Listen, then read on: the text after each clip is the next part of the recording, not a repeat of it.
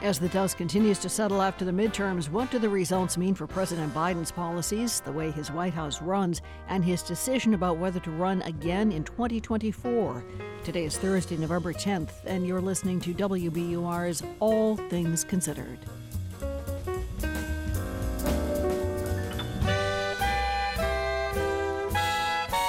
Good afternoon, I'm Lisa Mullins. Also ahead, Florida used to be a big swing state. These days, not so much. Republican Governor Ron DeSantis was just elected to a second term by a decisive margin. Freedom is here to stay. Also ahead, the graying of Congress, why Capitol Hill lawmakers are skewing older than they have before. And then the exception, a conversation with Maxwell Frost, the first member of Generation Z to be elected to Congress. It's 4:01. News headlines are next.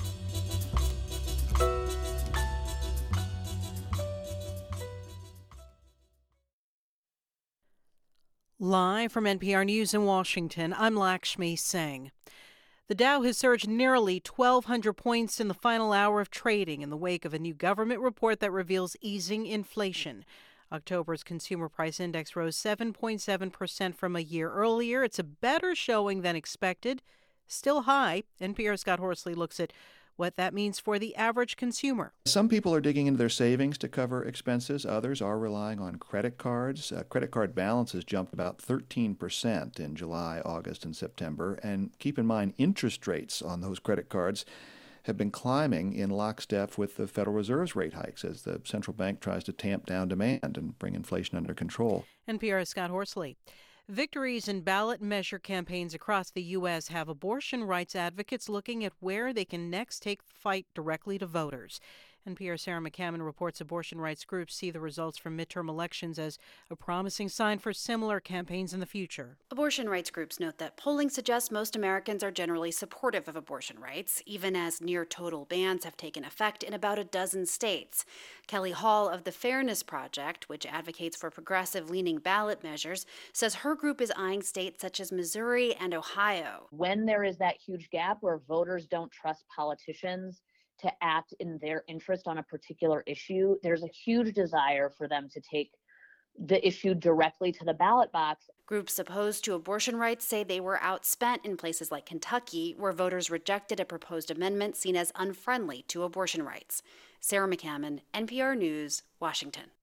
Flooding from Tropical Storm Nicole is causing damage in Florida. NPR's Rebecca Hersher reports climate change made the rare November storm worse. Nicole came ashore as a Category 1 hurricane and quickly weakened to a tropical storm.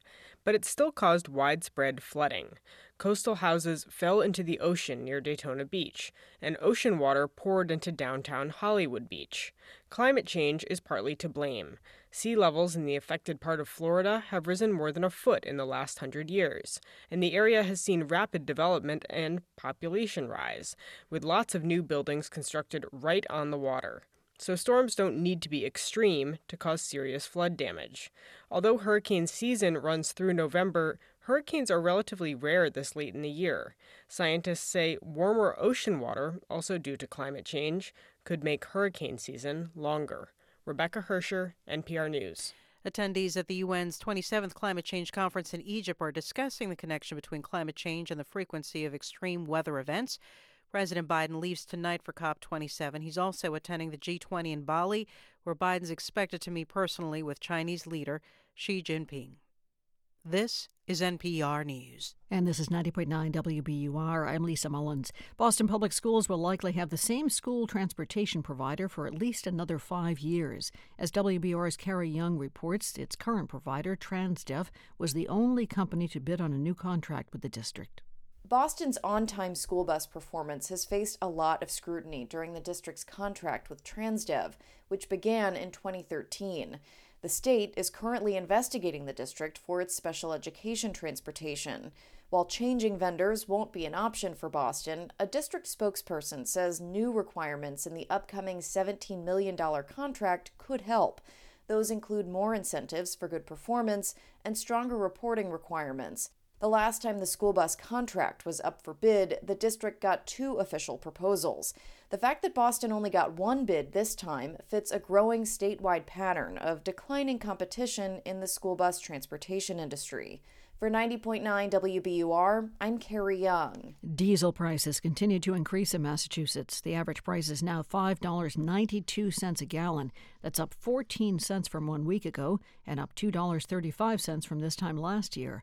A recent survey by the American Transportation Research Institute shows diesel prices are a top concern for the trucking industry, followed by a shortage of drivers. Cambridge-based drug maker Biogen is tapping Christopher Viehbacher to be its next CEO. He was the top executive at the pharmaceutical giant Sanofi. He was let go in 2014. Viehbacher takes over at Biogen for Michel Vounatsos. In May, he announced plans to leave the company after its Alzheimer's drug generated poor sales and questions from doctors and insurers over its price and effectiveness. Republicans in Connecticut have fallen short in an effort to put a member of their party in the U.S. House for the first time in more than a decade.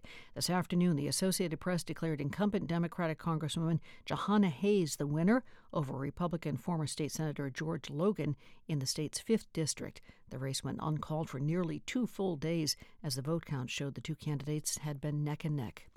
In the forecast, nice day today. Overnight tonight should be relatively mild, only falling to the low 50s. Then tomorrow, Veterans Day, should be in for some rain, lots of clouds, highs pushing 70 degrees. Saturday could start off gray and rainy, then sunshine, temperatures in the low 70s, the mid-50s on Sunday. 68 degrees now in Boston at 4:06. We're funded by you, our listeners, and by Cambridge Naturals, with a curated selection of organic groceries, natural body care and supplements, and bulk refillery. CambridgeNaturals.com. And Avast, a global cybersecurity company with more than 435 million users. Avast is dedicated to helping people take control of their safety and privacy online. Learn more at Avast.com. This is All Things Considered from NPR News. I'm Alyssa Nadworny. And I'm Elsa Chang. Well, it's looking like control of the U.S. Senate is going to come down to 3 very close races in 3 states. Georgia's Senate race will go to a runoff next month. And so for now, all eyes are on Arizona and Nevada, where the results are still being counted. We've got reporters out in the Southwest, NPR's Deepa Shivaram in Las Vegas, Nevada, and NPR's Jimena Bustillo in Phoenix, Arizona. Hey to both of you. Hey. Hey. So, Deepa, I want to start with you because I understand Clark County's election department has wrapped up their daily press conference. What are we learning at this point? Yeah, so the registrar of voters here in Clark County, which encompasses Las Vegas, his name is Joe Gloria, and he's holding these daily press conferences that have been happening every day since Election Day to brief reporters, take questions. And what we've learned is that there are still about 50,000 ballots in Clark County that need to be counted. Gloria said that he thinks a majority of those ballots will be counted by Saturday. So that's the day we're all keeping an eye on. It's not going to be a holiday weekend for these election workers, and they're going to keep working through the weekend and into next week. And there are still ballots that are going to be counted after Monday as well. So it's not just ending on Saturday. That's not exactly the end all be all. Those are going to be some of the ballots that have to be cured, which means that the signatures on them didn't match up. And that's getting checked through the end of the business day on Monday. Plus, there's about 5,000 provisional ballots that were cast in person on Election Day. Those have to get certified and gone through the Secretary of State's office here, and they'll be counted midweek next week. And of course, all of this impacts these really tight races in Nevada. The one we're all watching, of course, is the Senate race with incumbent Democratic Senator Catherine Cortez Masto. Her Republican challenger is Adam Laxalt. But we're waiting for results on the governor's race as well, and a few of these competitive House races too. Oof, okay, so a lot unresolved still. Jimena, Maricopa County in Arizona is in a similar situation, right? Like, what are election officials telling you right now? Yeah, absolutely. So in this county, you have 3 ways to vote: mail-in, drop-off, and in person. According to election officials, state law requires all mail-in and dropped-off ballots to be individually signature verified.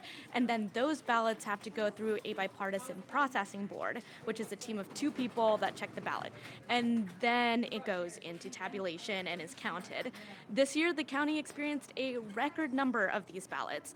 On Election Day itself, over 290,000 voters dropped off a ballot at a polling location on Election Day, as opposed to voting in person or mailing it in the day before or any time before. That's 100,000 more than last election, which held the record until this year.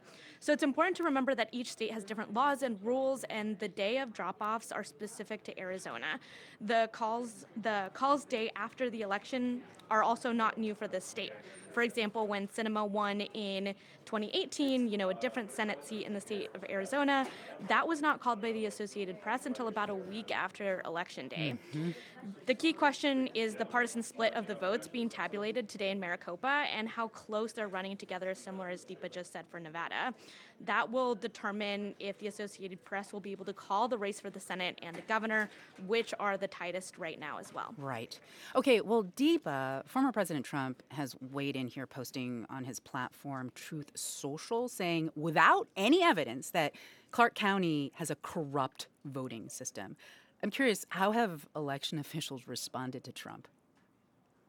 Yeah, this is something we were all kind of waiting and watching to see not only what the former president would say, but also, a lot of these election deniers. They're running in Nevada, Secretary of State Adam Laxalt here in the Senate race, in Arizona as well, and all over the country, how they're going to weigh in here as this process goes on and as we go, into next week, more than a week after Election Day. And election officials here in Nevada were quick to respond to Trump. They said that what Trump said on his platform, again, without any evidence, is outrageous and that he's misinformed about the law and the process here in Nevada, which, by the way, by the law, it's designed to take this long. It's not out of the blue that we don't have some of these ballots counted. And Gloria, the registrar of voters that I talked about earlier, he said there are concerns about security with Trump's comments, especially for these election workers. There's hundreds of them here in Clark County alone when Trump says these things. Here's what he said earlier today.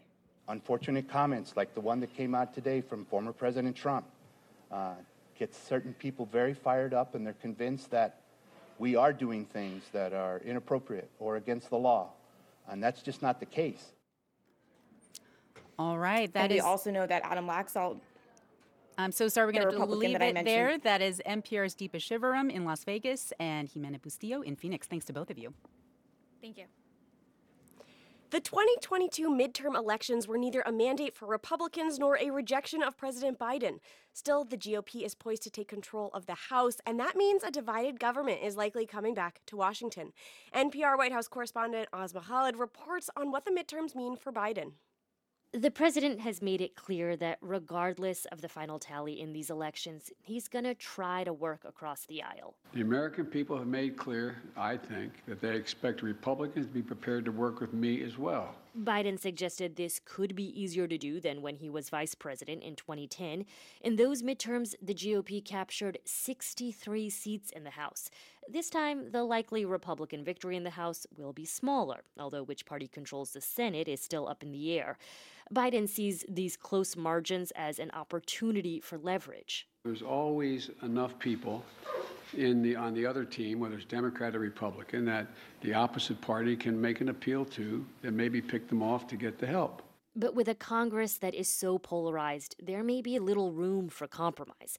Maria Urbina is with the progressive organization Indivisible. Of course, they should always talk about things that would tangibly improve people's lives and secure their rights, but it's really hard to see where that's real. There may be room for moments of bipartisanship, for example, on military aid to Ukraine. But experts say most of Biden's agenda will likely come to a standstill. They say even the most basic things like funding the government or raising the debt ceiling could become a grind.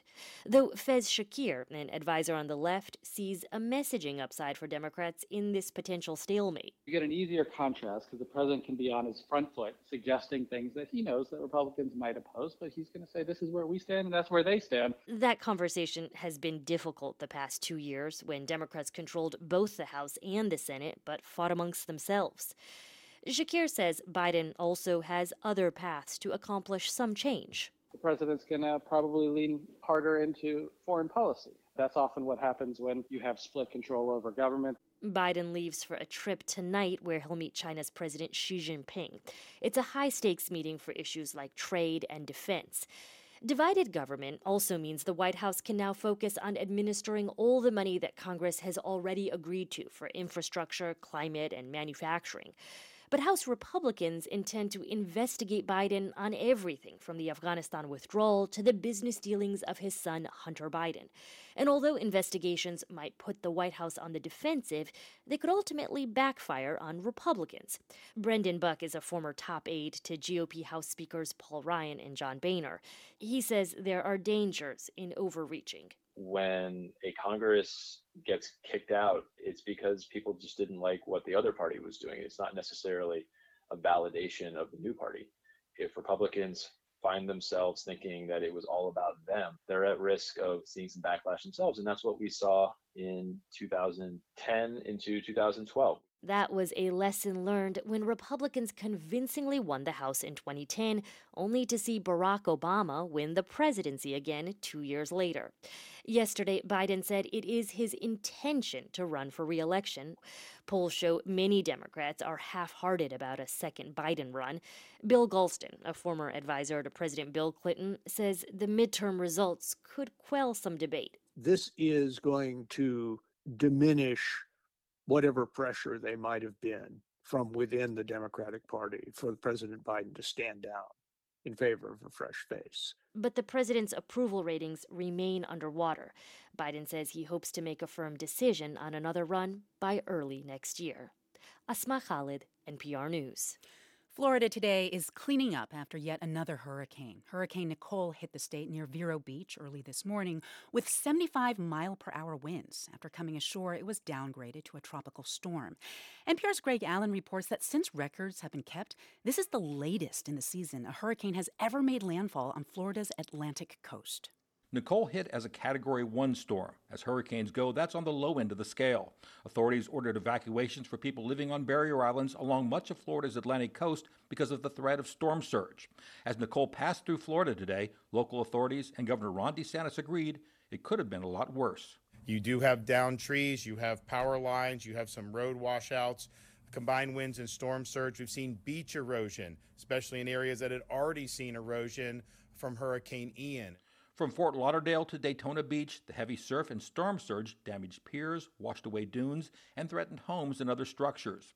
In Volusia County, authorities evacuated 19 condominium buildings and hotels, also 40 single-family homes. As the beach washed away, at least one home collapsed, and others were in danger of doing so. Volusia County Manager George Rechtenwald said residents won't be able to return until the structures are inspected and declared safe. The structural damage along our coastline is unprecedented. We've never experienced anything like this before. Until Nicole developed in the Atlantic this week, many in Florida thought hurricane season was over. The season doesn't officially end until November 30th, but Florida rarely sees landfalling hurricanes this late in the year, especially on its Atlantic coast. The last one was in 1935. Jeff Masters, a meteorologist with Yale Climate Connections, says there are a few reasons Nicole formed so late. The East Coast had a very warm fall, and high-level winds in the Atlantic, which can limit hurricane formation, weren't as strong as usual. And we're in a period of global warming where the ocean temperatures are warmer than they've ever been, about 1.2 degrees centigrade warmer climate than back in the 1800s. With warmer ocean temperatures, Masters says we've been seeing hurricanes form earlier than past years, and as Nicole has shown, we're likely to see them forming later in the season. Greg Allen, NPR News, Port St. Lucie, Florida. This is NPR News. This is 90.9 WBUR. Coming up on All Things Considered, Marvel's Black Panther sequel, Wakanda Forever, a review by critic Bob Mondello. We're funded by you, our listeners, and by Bass, Berry & Sims Healthcare Law Practice, advising academic medical centers and healthcare providers on complex legal matters nationwide. More at bassberry.com. On Wall Street, stocks were on a rocket ship today. The Dow rose about 3.75%. That's 1,200 points. It finally settled at 33,715. S&P pulled in even more, rising more than 5.5% to close at 39.56. The Nasdaq jumped 7.33% to end the day at 11,114. This is WBUR Marketplace. Has all the details coming up at 6:30. It's now 4:19. We're funded by you, our listeners, and by Comcast Business. Whether your business is starting or growing, Comcast Business is working to build a network to keep customers connected.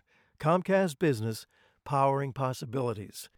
And Boston Ballet's As Anticipated, with works by choreographer William Forsythe, including a world premiere, now through November 13th. Tickets at bostonballet.org. Join Circle Round podcast host Rebecca Shear this Saturday at WBUR City Space to celebrate the launch of her new children's book. Tickets are at wbur.org/events. In the forecast, it's been a pretty nice day today. Overnight tonight, partly cloudy, breezy, not too chilly, only falling to about 52. Then tomorrow could inch all the way to 70. Partial sunshine in the morning, some clouds moving in during the afternoon, the chance of rain tomorrow as well. For Saturday, maybe gray skies early, some sunshine later on, the low 70s on Saturday. Then Sunday, sunny and cooler, temperatures in the mid-50s. 68 degrees now in Boston. This is WBUR. Support for NPR comes from this station and from Mattress Firm, dedicated to providing personalized service with the goal of helping people sleep well so they can live well.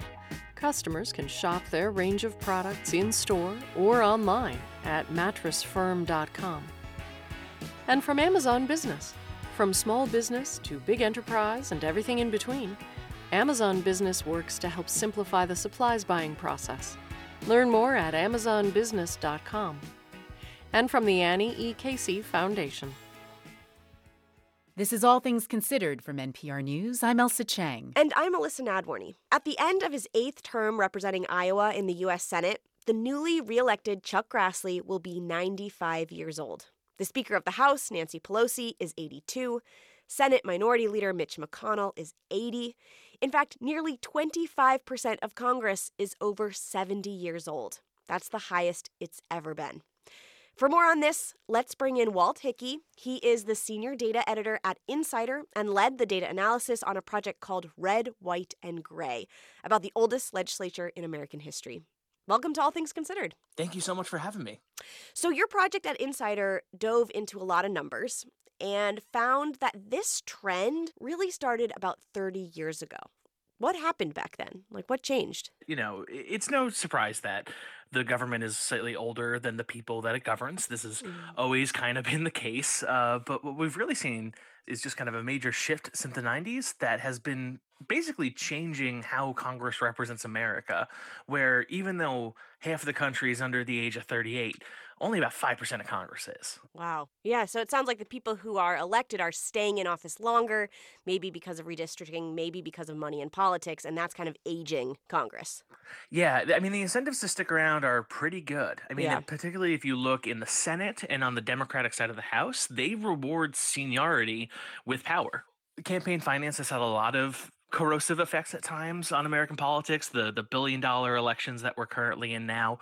And, you know, it hasn't had an impact where if you are an older member, you're able to shore up more capital to kind of fend off primary challengers and hold on to your seats in generals at a rate that's a little bit better than, you know, younger members. The other kind of big effect that we've seen is, you know, we just had a redistricting cycle. And oftentimes in redistricting cycles, members are forced into member-on-member primaries. And what we found looking over the past several redistricting cycles is that older members are more likely to survive that. They win about 60% of the time. And so you just kind of have all these structural impacts that have kind of gotten a little bit worse over the past 30 years. The Republican Party tends to be more associated with older supporters, but the Democratic Party actually has a lot of older lawmakers currently in office. Yeah. Why is that? It's a really interesting kind of paradoxical thing that you're highlighting, but it comes down to these structural factors, right? So one thing that's interesting about Republicans versus Democrats in the House of Representatives, for instance, is that Republicans have term limits on committee leaderships and committee chairmanships. Whereas Democrats, on the other hand, they value seniority when it comes to giving these positions. And so there's a huge incentive in Democratic Party politics to wait around and stick around. You know, this is for a couple different reasons, one of which is, again, you know, the Democratic Party it's important to them that they kind of take the minority communities that they represent and give them a chance to attain power. And, you know, so you'll see some of the folks who have benefited the most from this are folks in places like the Congressional Black Caucus and the Congressional Hispanic Caucus. And that's where some of the strongest support for the seniority-based legislation is. Where in the Republican Party, you know, you get your bite at the apple and then you get to move on. And if you don't want to be a backbencher anymore, then you can move on to other things in public life. Whereas in Democratic politics, there's a huge incentive to stay as long in the House of Representatives as you can, because tomorrow you're always going to be more powerful than you were yesterday. For this project, you also did some polling that touched on how Americans feel about the aging of their lawmakers. What did you find? Yes, we worked with Morning Consult and we ran a survey basically just diving into this issue and really getting at it. And what we found is that the American people have really strong opinions about this. 41% of respondents said that the political leaders' ages are a problem, a major problem, in fact. And then another 37% said that it was a minor problem. So you're looking at substantial bipartisan majorities of this country who are seeing that the aging of America's government is an issue, right? And we found that this kind of held across parties, and we found that it actually held across age groups. 75% of respondents were in favor of a maximum age for members of Congress, which is on par with the number of people who want maximum ages for police officers and pilots. Like, this is something that people really care about. That's Walt Hickey. He is a senior data editor at Insider and led the data analysis on a project called Red, White, and Gray. Thanks for being with us. Thank you so much for having me. When actor Chadwick Boseman, who brought warmth and intelligence to Black Panther, died of cancer 2 years ago, Marvel Studios faced a decision. The first film had made more than $1 billion, so there would definitely be another one. But how? Start the story over? Just recast the role and move on? Well, critic Bob Mondello says that unlike other superhero epics, in Black Panther, Wakanda Forever, the death of the film's title character is acknowledged from the very start. The images come fast and painful. Shuri reading the anguish in the Queen Mother's eyes before she can even speak the words, "Your brother is with the ancestors." A funeral procession, frenetic, mournful, all in blazing white. Even the Marvel logo, usually teeming with superheroes, this time filled exclusively with images of Chadwick Boseman's King T'Challa. The grief is inescapable. Wakanda brought low, but hardly bowed. An attack on an outreach facility. Tactical weapons, no match for Wakanda's tactics. Where is your spear? Shuri gave me this to try. Glowing daggers. You know, I like them better. Our foremothers gave us this spear because it is precise, elegant, and deadly. General Okoye of the Dora Milaje. It will not change under my watch. Other things that will not change, at least on writer-director Ryan Coogler's watch, Black Panther's futuristic take on real-world history, in which a proud African nation resists industrial powers that want to strip it of natural resources. This particular attack was an attempt to steal vibranium, the meteor-borne substance that gives Wakanda its power. When the Queen addresses the UN, it's to warn the world's colonialists to back off. Further attempts on our resources will be considered an act of aggression and met with a much steeper response. Coogler amplifies the argument by bringing another long-hidden civilization into the mix, this time an underwater kingdom called Talocan, descended from the ancient Mayans, and led by a ruler who surprises Angela Bassett's grieving queen and Letitia Wright's despondent Shuri by approaching them on a Wakandan riverside. Who are you? And how did you get in here? From the water. This place is amazing. My mother told stories about a place like this. A protected land with people that never have to change who they were. I am not a woman who enjoys repeating herself. Who are you? I have many names. My people call me Kukungkan, but my enemies call me Namor. Played by Tenoch Huerta, this guy has wings on his ankles and a chip on his shoulder, one that goes back centuries. He's come because he's looking for partners in a plan the world powers aren't going to like much. I need to know if Wakanda is an ally or an enemy. I'll leave you to find that out. But his presence means that when this film starts globe-hopping, James Bond style, it skips the usual world capitals for spots like Haiti and the Yucatan Peninsula. Also that the undersea camera work is stellar, even if the Wakandans are slow to take this new guy seriously. We should find the fishman and kill him. Never mind, with superhuman strength and those wings on his ankles to let him zip around with little regard for physics, he's certainly diverting. As you'll have gathered, Wakanda Forever isn't just an exercise in mourning. In 2 hours and 40 minutes, it finds plenty of time for whale riding and fierce battles with all manner of spear handling. It is still, in other words, a Marvel movie, though a somber and at times a quite resonant one. I'm Bob Mondello.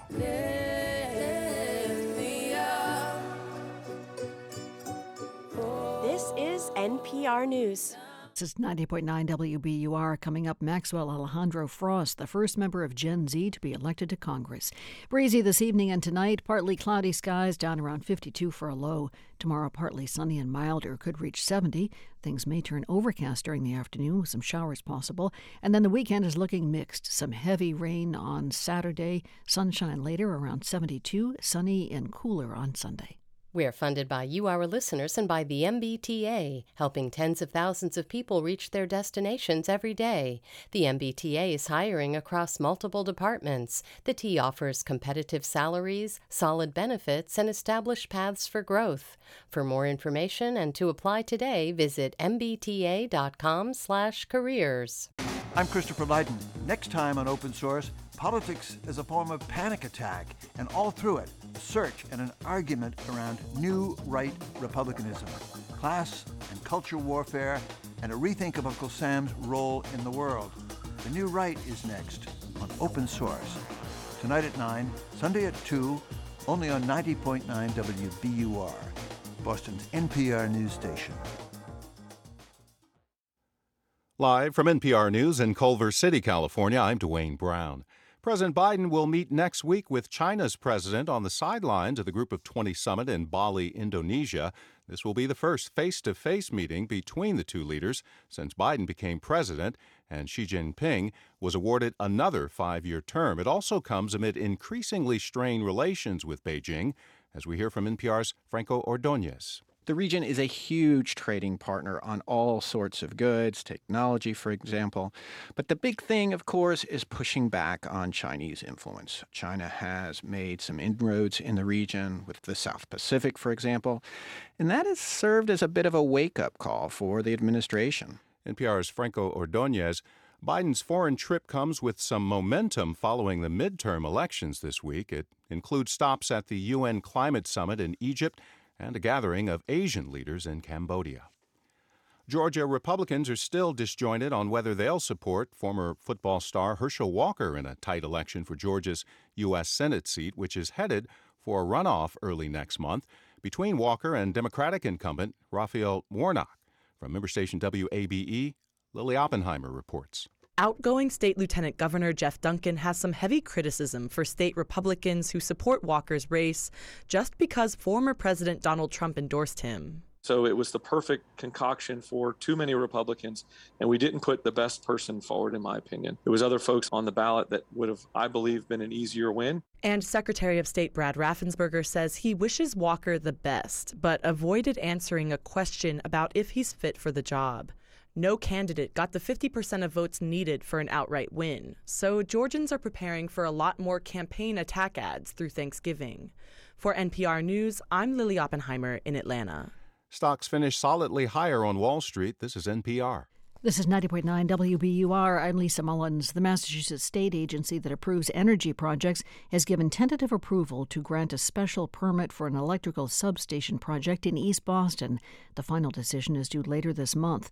The action is still being seen as a blow to residents and environmental justice advocates who've been fighting the project for years. WBR's Miriam Wasser has more. The utility Eversource asked the state for this special certificate to expedite the environmental permitting process. If it's awarded, it will supersede the 14 remaining environmental permits and licenses Eversource needs to start construction. John Walke is with the nonprofit Green Roots, which challenged the permit. He says the tentative decision isn't surprising, but it is infuriating. This project keeps just barreling along through this system, despite the number of valid and common sense concerns that have been raised by residents, by advocates, by elected officials. One of those concerns is safety. The substation will be built in a flood zone near a playground and tanks of jet fuel. For 90.9 WBUR, I'm Miriam Wasser. Atlantic herring commercial fishermen are asking the U.S. Supreme Court to settle a dispute with federal regulators. The fishermen in New England, New York, and New Jersey want to end a rule that requires them to pay for the cost of federal fish monitors who go out with them on their boats. The government requires the monitors collect data for future rules and to ensure regulatory compliance. The Biden administration has declined to comment on the legal case. And a beloved figure in the New England folk music scene has died. Dick Pleasance was a longtime music host on WUMB, GBH, and he was a promoter. He introduced local audiences to the music of everyone from Tom Rush to Nancy Griffith, Mark Orelli, and Patty Larkin. Betsy Siggins is the founder of Folk New England Archives and former director of Club 47, now known as Passim. She says Dick Pleasance cultivated the folk music audience in Boston in part by being a mensch and a mentor to musicians. He made people feel that they mattered and that their music, no matter what level it was at, was important. Dick Pleasance died Tuesday. He had lived with Parkinson's disease for some 20 years. It's 4:35. We're funded by you, our listeners, and by Boston University's Metropolitan College, offering part-time graduate programs in health communication 100% online. Learn storytelling and media strategies vital to healthcare marketing and communication. Learn more at bu.edu/met. Tonight should be partly cloudy, pretty breezy, not too chilly, only falling to 52. Tomorrow could inch all the way to about 70, partial sunshine in the morning, then some clouds moving in during the afternoon, the chance of some rain as well. 68 degrees now in Boston. This is WBUR.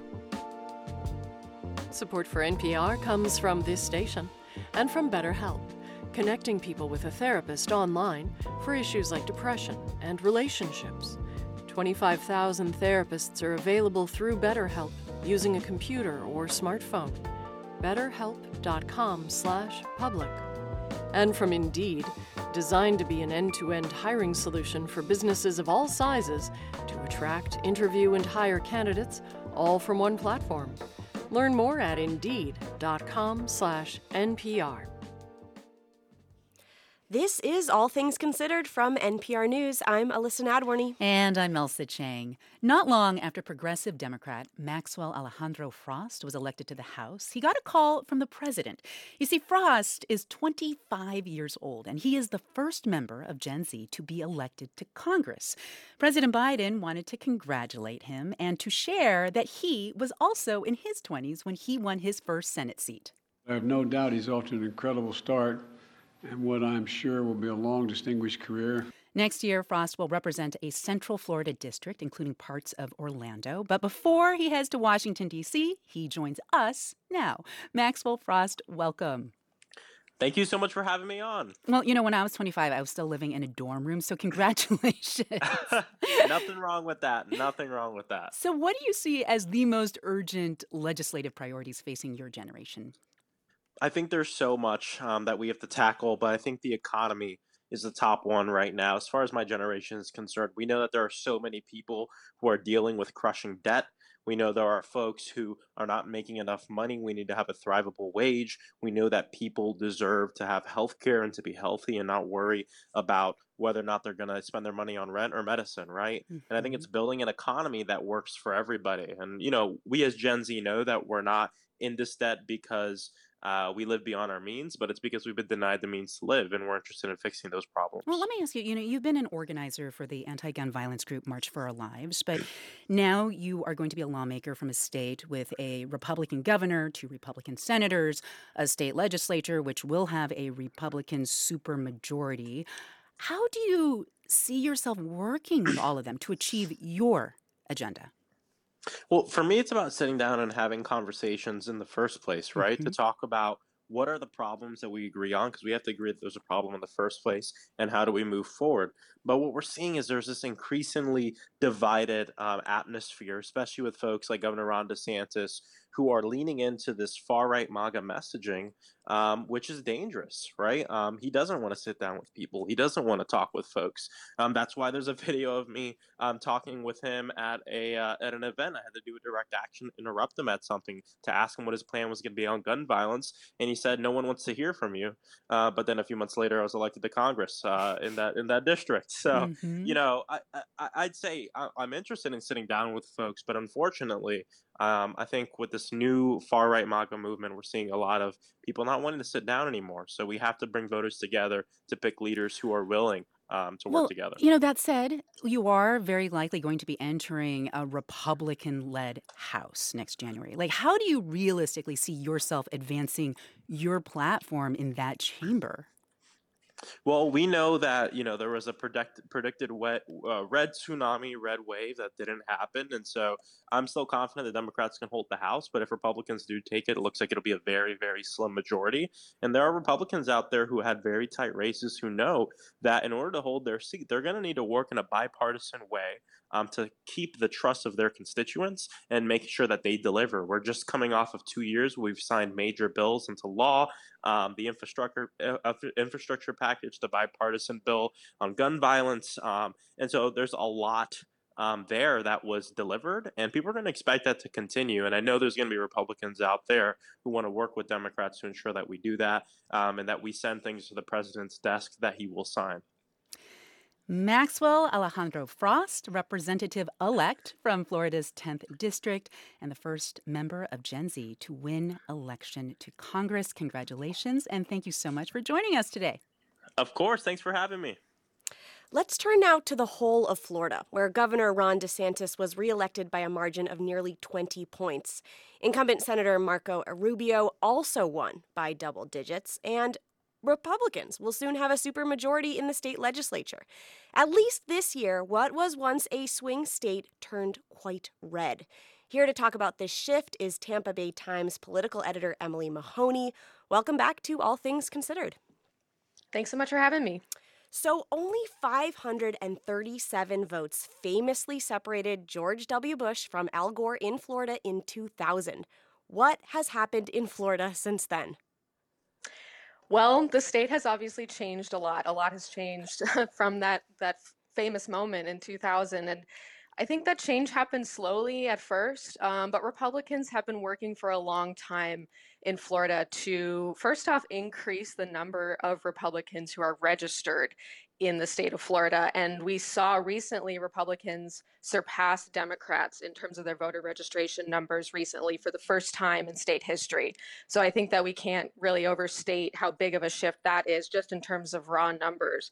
And then I was talking to a high-ranking Republican about the results, and he said that, this kind of represented a candle, and Governor Ron DeSantis poured gasoline on that candle. He has really drawn a lot of attention to the state as sort of a Republican-led, I think he calls it an oasis of freedom during the pandemic, and has, most likely caused more Republicans to move to the state of Florida as well, and really sort of accelerated that transformation that was already happening. Were there any regions that normally vote for Democrats that swung towards Republicans in this election? Absolutely, yes. Miami-Dade County, which is the largest county in the state, went red this time for the first time in 2 decades, and as did Palm Beach County, which was really not something that even the most sort of enthusiastic Republicans that I had talked to before election night, and nobody had predicted that. The red wave that some expected didn't really materialize nationally, but it did in Florida. Why is Florida so different? Exactly. Well, you have to ask what is different about the state of Florida, and I think Governor DeSantis really has to be part of that conversation. He really has made the state sort of the focal point of the Republican Party nationally. But the other thing is also that nationally, Democrats sort of gave up on Florida this cycle, and chose to spend their money elsewhere. And, you can argue whether or not that was a correct strategy, but they did obviously have victories elsewhere. But their margins in Florida were the losses are so gigantic, in part because the Democratic candidates there received very little support from national donors and really faced a massive fundraising disadvantage, so they weren't really able to get their message out there. And finally, Hurricane Ian also I think, put the nail in the coffin of some of the top Democratic candidates. It really kind of minimized the discussion of issues like abortion, where they tend to poll higher, and gave DeSantis sort of uninhibited airtime looking gubernatorial very shortly before Election Day. We just heard from Maxwell Frost. Do you think Florida's Democrats have an opportunity to take back some votes? Well, his optimism is definitely something that Democrats need an injection of right now. There's a lot of kind of despondency, frankly, within the Democratic Party in the state because of the numbers that we've seen, and so it's really going to take people like Frost with energy and with that kind of optimistic spirit, I think, to sort of perhaps pull them out of what is actually a new low for the party in the state in terms of numbers. Yeah. Emily Mahoney of the Tampa Bay Times, thank you for your reporting. Thanks so much.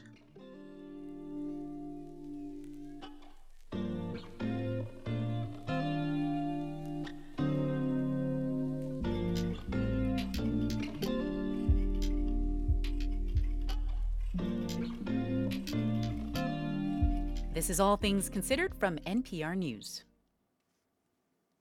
The pandemic changed a lot of things about schools. One big thing is that schools across the country now recognize they can't educate children unless they also address their mental health.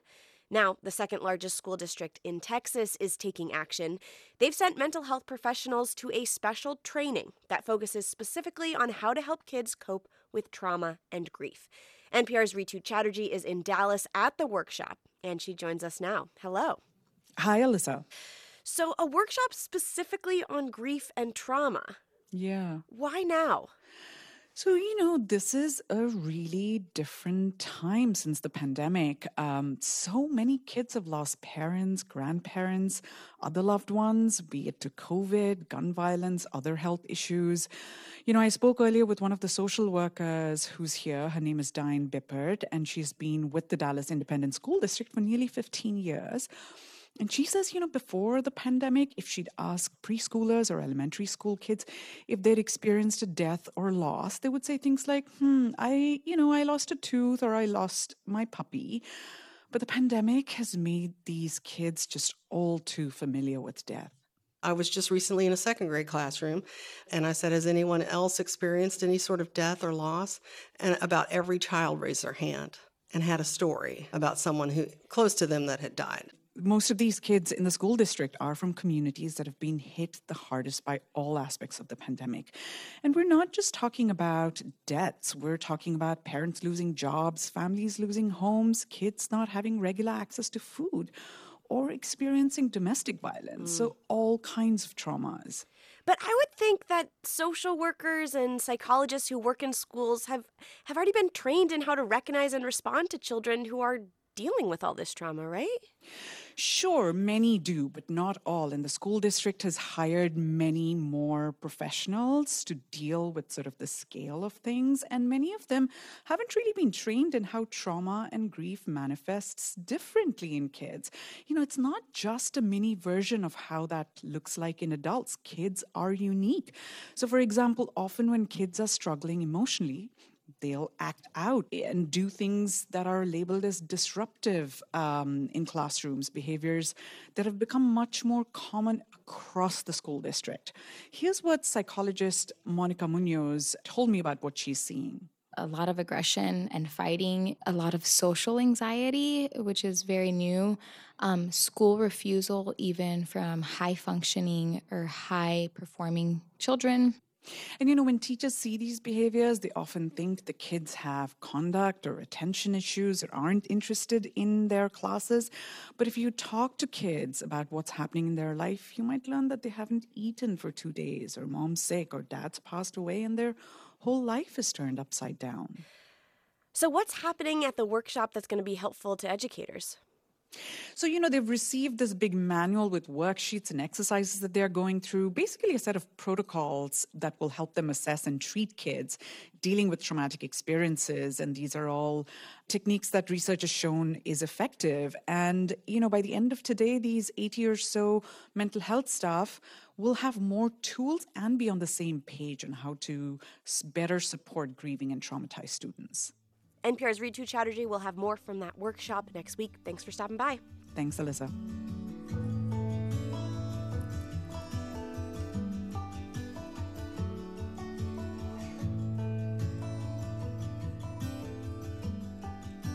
This is All Things Considered from NPR News. This is 90.9 WBUR. The comedy drama series Atlanta centers on the lives of a group of black millennials. The show comes to an end tonight. Our story is next. We're funded by you, our listeners, and by Museum of Russian Icons, presenting Artists for Ukraine, transforming ammo boxes into icons. More at museumofrussianicons.org. And the British International School of Boston, thinking beyond traditional education, collaborating with MIT and Juilliard. Open house November 20th. Register at bisboston.org.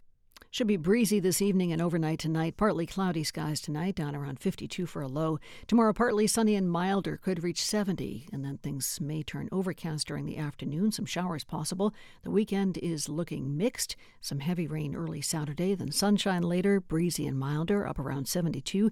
Sunday should turn sunny and colder, temperatures in the mid-50s. It is 67 degrees now in Boston. The time is 4:49. WBUR supporters include Cambridge Trust, a private bank offering a full suite of custom financial solutions tailored to its clients. Their team provides private banking, wealth management, and commercial and innovation banking designed to power any ambition. You can visit their offices or connect online at cambridgetrust.com/waytowealth. Scientists are putting housing through its paces in labs. The actual buildings, I mean. We can actually recreate a Category 3 hurricane in this facility using those fans. I'm Kai Rizdal, Reinforcement Engineering, next time on Marketplace. Tonight at 6:30 on 90.9 WBUR, Boston's NPR news station.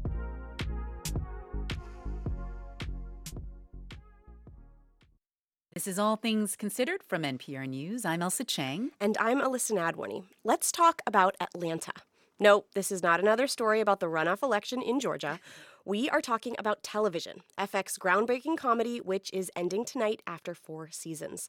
The show is centered on the lives of a group of black millennials living in Atlanta. But it's also known for its sometimes surreal episodes about entirely different characters, like this one, told as a mockumentary about a case of mistaken identity, leading Disney's board to elect a black man as its CEO. We all voted for this guy named Tom Washington, but we didn't realize that Tom's first name was actually Thompson. Thomas Washington was an animator. People were pretty upset. They voted for the wrong man. Here to talk about this with us is Eric Deggans, NPR's TV critic. Hey, Eric. Happy to talk with you about TV.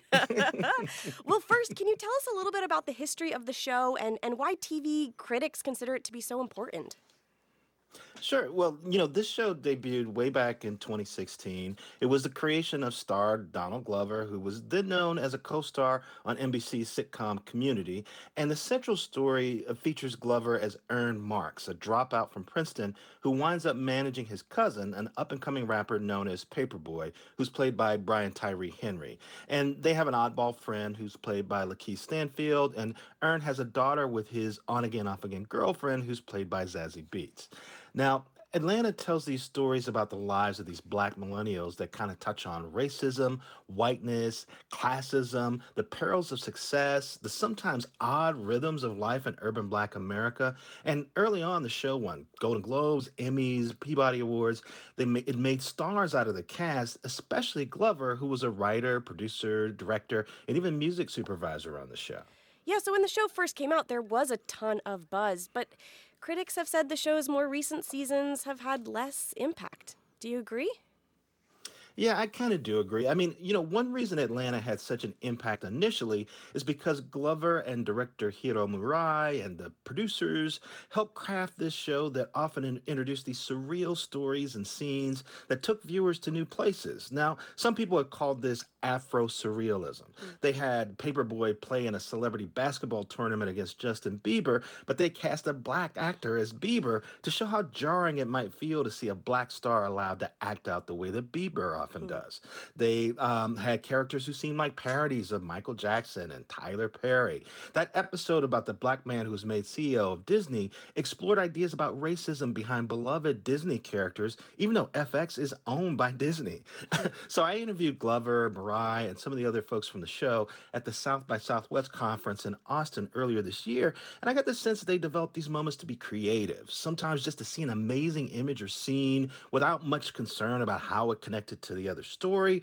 And when Atlanta first debuted, there weren't a lot of shows telling these kinds of stories like this about Black culture and Black people.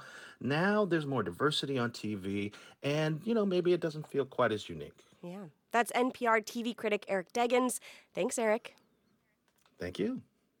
Sometimes it really is all about that bass, especially at a science lab at McMaster University in Ontario, Canada, which doubles as a music venue.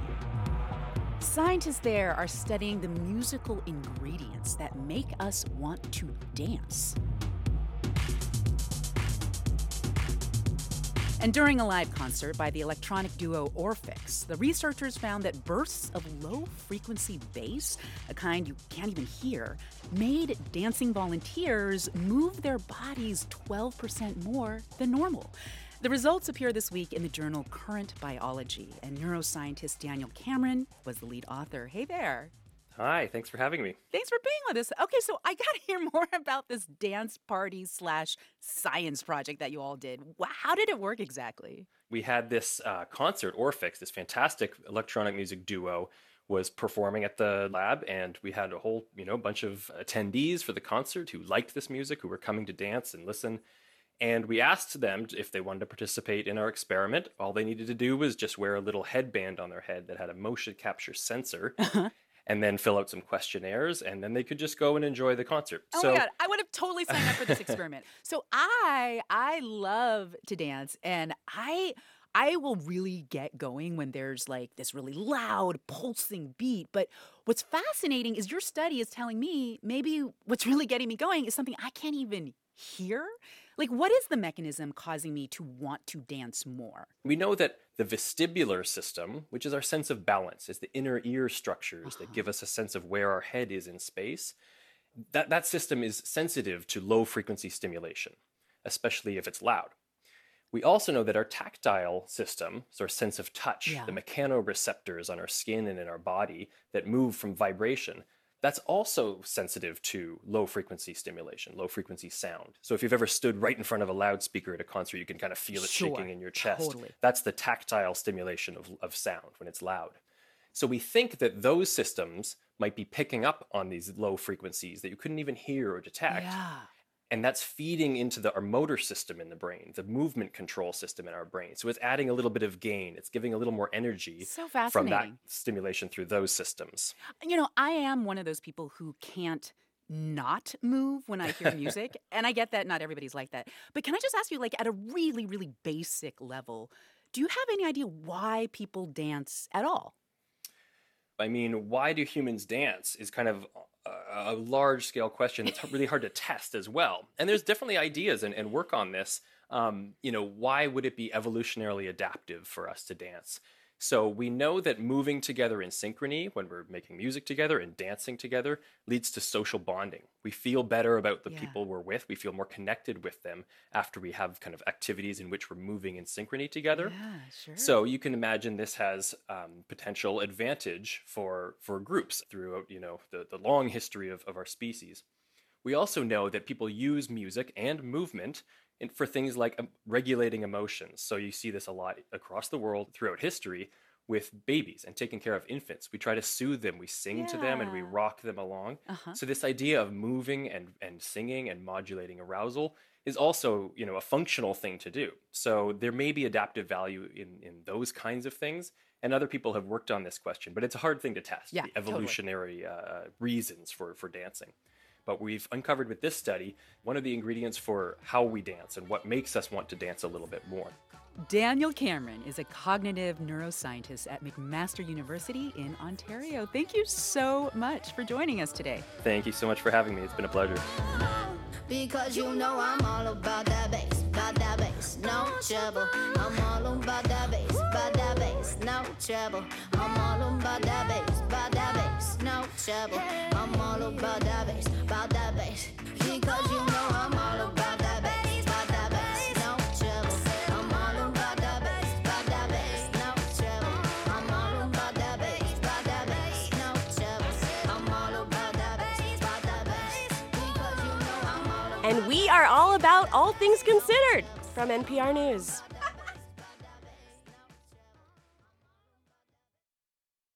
Support for NPR comes from this station and from Keeper, a secure password manager designed to protect with strong encryption against account takeover, ransomware, and cyber theft, used by millions globally. Learn more at keepernpr.com. And from Procter & Gamble, maker of Metamucil, a fiber supplement containing psyllium, a plant-based fiber for trapping and removing waste in the digestive system, designed to be taken every day. More at metamucil.com. And from Workday, an enterprise management cloud focused on providing organizations with a system to continuously plan for all what-if scenarios. Workday, the finance, HR, and planning system for a changing world. We're funded by you, our listeners, and by H&H, the Handel and Haydn Society, with The Marriage of Figaro, Mozart's Greatest Comedy, November 17th and 18th at Symphony Hall, handelandhaydn.org. And Brookline Bank, where financial solutions are crafted to the needs of your business and delivered with a hands-on approach committed to your success. Learn more at brooklinebank.com. I'm WBUR Arts and Culture reporter Cristela Guerra, and this is 90.9 WBUR FM Boston, 92.7 WBUA Tisbury, and 89.1 WBUH Brewster. Listen anytime with our app or at WBUR.org.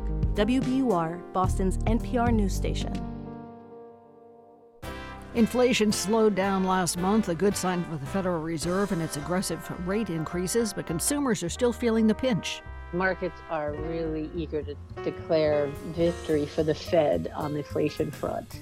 I think it's premature. An inflation update coming up. This is All Things Considered.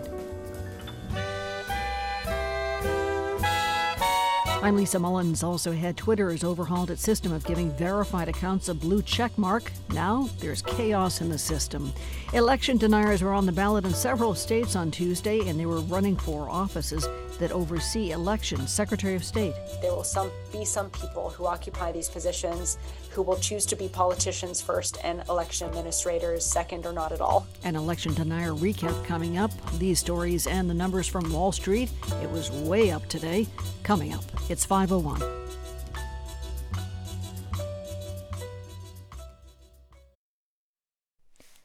Live from NPR News in Washington, I'm Windsor Johnston. President Biden is praising the latest figures from the Labor Department, showing the rate of inflation fell last month, but warned that it's going to take some time to get price increases back to their normal levels. That's why it's so critical for us to pass important legislation this year to lower those costs for families. And I know it's going to take time to implement our entire economic agenda, which we already passed, and for folks to feel it in their day-to-day lives. But I think folks are going to see it in the next few months. Consumer prices in October were up 7.7% from a year ago. That's a slower pace of inflation than September's 8.2% rate. The latest report sent stocks on Wall Street soaring today. At the close, the Dow Jones Industrial Average was up 1,201 points. The Nasdaq Composite rose 760. The S&P 500 also traded higher, up 207 points. A number of House and Senate races have yet to be called one day after the midterm elections. NPR's Domenico Montanaro reports it will be weeks before all of the final results are known. Control of the House and Senate at this hour is still unknown. Republicans look like they are still on track to pick up the House, but by a smaller margin than they had hoped, anywhere from half a dozen to about a dozen seats. In the Senate, we're looking at 3 seats still in Arizona, Nevada, and Georgia. Georgia is officially going to a runoff December 6th. Arizona is a state where Democrats right now are in the lead. Nevada, the Republican is in the lead, but is expected to get even tighter. So waiting on both of those as Republicans and Democrats need to win 2 out of 3 of those final 3 races for control of the Senate. Domenico Montanaro, NPR News, Washington. A New Jersey man has been arrested and charged with making threats to attack synagogues. NPR's Ryan Lucas reports the FBI recently warned of a broad threat to temples in the state. The Justice Department says 18-year-old Omar Al-Khatul was arrested in Sayreville, New Jersey. He's been charged with one count of transmitting threats earlier this month. According to the charging document, Al-Khatul shared over a social media app a document he had written. Excerpts of the document cited in court papers include an anti-Semitic rant and talk about attacking Jewish people or a synagogue specifically. The FBI discovered these materials during a consensual search of Al-Khatul's iPhone. His arrest comes a week after the FBI's Newark field office warned of a broad threat to synagogues in New Jersey, which led authorities to take protective measures in response. Ryan Lucas, NPR News, Washington. Recapping stocks on Wall Street, the Dow was up 1,201 points at the close today. The Nasdaq Composite up 760.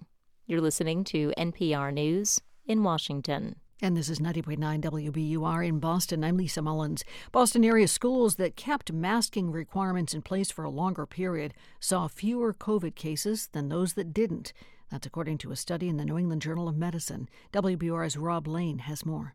The study finds school districts in Greater Boston had largely similar COVID rates before statewide masking rules lifted in February, but once districts started making their own decisions about masks, those numbers diverged.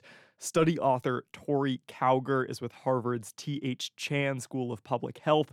Her team found schools that opted to lift mask rules saw nearly 45 more COVID cases per 1,000 students and staff over about 4 months. And that rate translates into 12,000 additional cases in the greater Boston area, which represent 30% of all cases that occurred over that time frame.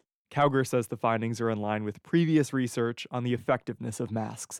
For 90.9 WBUR, I'm Rob Lane.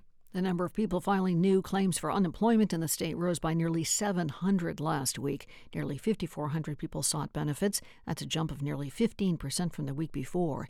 This fall, a series of tech companies have announced job cuts in the state, including Twitter, Starry, and Cybereason.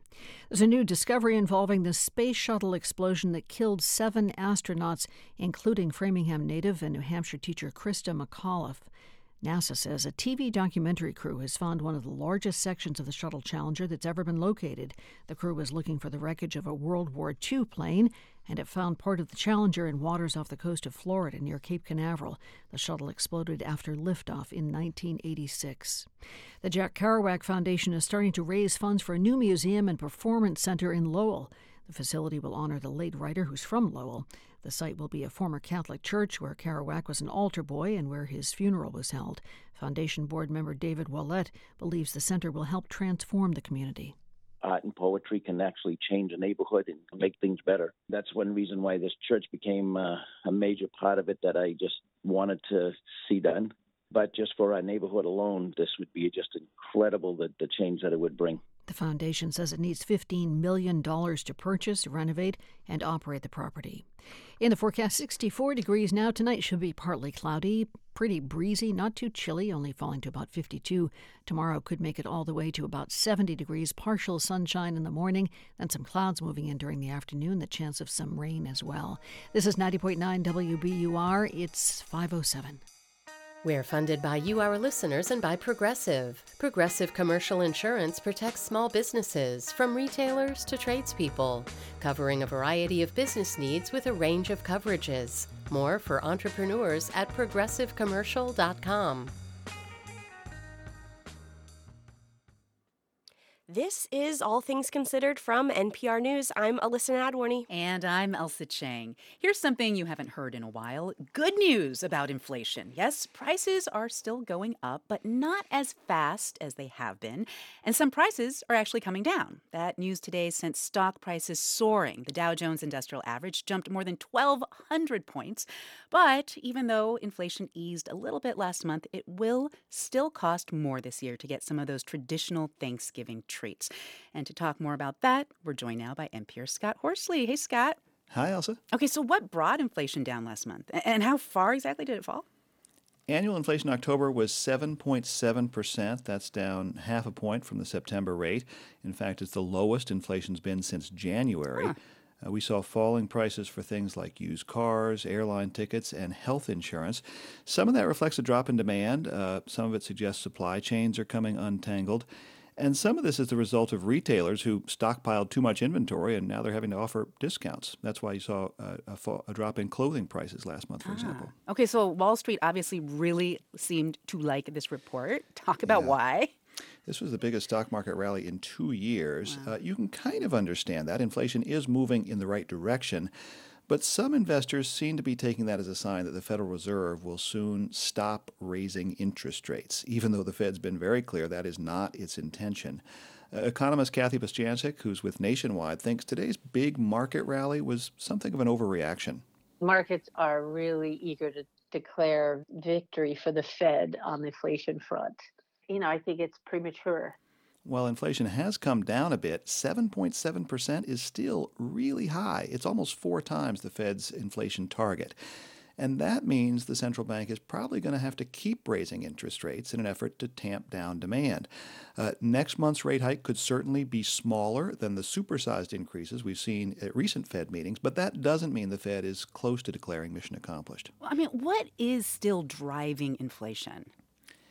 Housing accounted for about half the price increase we saw between September and October. Gas prices were also up a bit last month, although still down from their peak early in the summer. And, food prices are still climbing at a rapid rate. Yeah. Grocery prices in October were up 12.4% from a year ago. Mary Daly, who heads the Federal Reserve Bank of San Francisco, says that's a particular strain right now, 2 weeks before one of the biggest eating holidays of the year. Yeah. If you're at the grocery store right now, you see it. In any grocery store you go to, people making trade-offs. How many people can they invite? What are they going to serve? Are they going to trade down? Are we having a different kind of meal? Are we not having as many options? Because it's just very expensive. This could be the year some families decide to eat out on Thanksgiving. Restaurant prices have risen more slowly than supermarket prices over the last year. Wells Fargo says inflation is hitting a lot of the traditional Thanksgiving favorites like turkey and potatoes and cranberries. Wait, what's behind those price increases specifically? Turkey flocks, like all poultry, were hard hit this year by the avian flu. That's also why we continue to see big jumps in the price of eggs. There have also been some adverse weather conditions. Hot, dry weather in the Pacific hurt the potato crop. And farmers throughout the country, like Brent Leggett, have seen their own production costs go up. $5 diesel fuel and $1,000 ton fertilizer hits home pretty fast. Leggett raises sweet potatoes in Nashville, North Carolina. Sweet potatoes are actually pretty abundant this year, so that's one item on the holiday menu where you might find some bargains. We have a very good crop. I always say sweet potatoes are good to you and good for you, which makes them, a very good value. My family always has sweet potatoes at Thanksgiving, cooked with a little brown sugar and bourbon. Yummy. Leggett, who heads the North Carolina Sweet Potato Commission, is trying to get people to eat more of them year-round. And when grocery prices are high, inexpensive, long-lasting root vegetables are something we can all be thankful for. Absolutely. That is NPR's Scott Horsley. Thank you so much, Scott. You're welcome. Going into this midterm election, some Democratic analysts were worried that Latino voters were moving towards the Republican Party. Latino voters are politically varied, but historically they have largely supported Democrats. That support has been on the decline. Last month, a Washington Post Ipsos poll found that among voters who identify as Hispanic, support for Democrats was down 13 points from 2018. That had some strategists concerned that Republicans were making inroads with the fastest-growing portion of the U.S. electorate. Here to tell us about where Latino voters landed in this year's midterms is Democratic strategist Chuck Rocha. He joined us last month to explain the challenges his party faced courting Latino voters this election season. Hello, Chuck. Hey, Alyssa. Welcome back to All Things Considered. I'm wondering, of course, some ballots are still getting counted as we speak, but can you tell us what we know so far about how Latinos voted? Well, the one thing I can tell you immediately is that this trope about Latinos all running to the Republican Party is just false. And the headline on every paper on Wednesday morning should have said, Latino voters saved the Democratic Party, especially in the U.S. Senate, where you saw Latinos who played a huge part in Arizona and Nevada, which is not called yet, but really going in our direction. Pennsylvania, which is surprising to lots of folks. There are over 300,000 Puerto Ricans who've moved to the eastern part of that state, and they voted at over 70% for John Fetterman. The Democrats will probably be in control of our U.S. Senate, and it will be because of the Latino vote. What about in Colorado? Colorado is what I've been saying, Alyssa, is the opposite of Florida, mainly because of the growth of the Latino population now is a very safe Democratic seat. The Senate race did so well there that it's catapulting two congressional races that was on nobody's radar. One is the Boebert seat, and then the new CD that is a 50-50 seat. There's going to be a Latina doctor. Her name is Yadira Cavero is going to be elected there. So it's a huge night for Latinos in Colorado. Can you help us understand some of these regional differences, why things will be different in Florida versus Colorado? On average, the party who had won the White House loses 30, 40 seats, and Republicans and a lot of the press had us believing that. But that was just not the case outside of Florida. And the reason Florida's different is the nuance that you speak about. There's just so many more Republican Cubans, Republican Colombians, and other Republican Latino voters in that state, A. And then B, the National Democrats made a strategic decision early on in the campaign cycle not to invest in Florida and to take those resources and double down in Pennsylvania, Arizona, Nevada, and Georgia. And so the Republicans kind of had a one-sided contest and took advantage of having a playing field that wasn't very level. Yesterday, we heard that young voters in the U.S. played a big role in stopping the predicted red wave. Did that hold true for Latino voters? The average age of a Latino voter is 27. The youth vote is the Latino vote. So when you see people talk about a spike in the youth vote, it correlates with a spike with the Latino vote. So I knew when I started seeing folks standing in line at college campuses that it was going to be a good night for us and our vote. So Dems did well, but where did they miss the mark in terms of connecting with and earning the Latino vote? I think that making sure that you have folks on your campaign that are from the community. Many times the big national parties will come in, they'll tell you you have to hire their consultants from Washington, D.C. or New York. That's where Democrats normally lose their way. Democrats need to make sure that they're hiring local operatives or at least Latino-owned firms who understand where you show up with some cultural competency, because cultural competency is the real key as you see our demographic grow into being such a big determining factor in all these races. Democratic strategist Chuck Rocha, thank you for joining us. Thanks for having me. Brazilian vocalist Gal Costa died this week. Her official social media announced the news without citing the cause. As NPR's Mandelit Del Barco reports, the 77-year-old was considered one of Brazil's great singers. Gal Costa was born in Salvador de Bahia in 1945 and forever sang about her beloved country.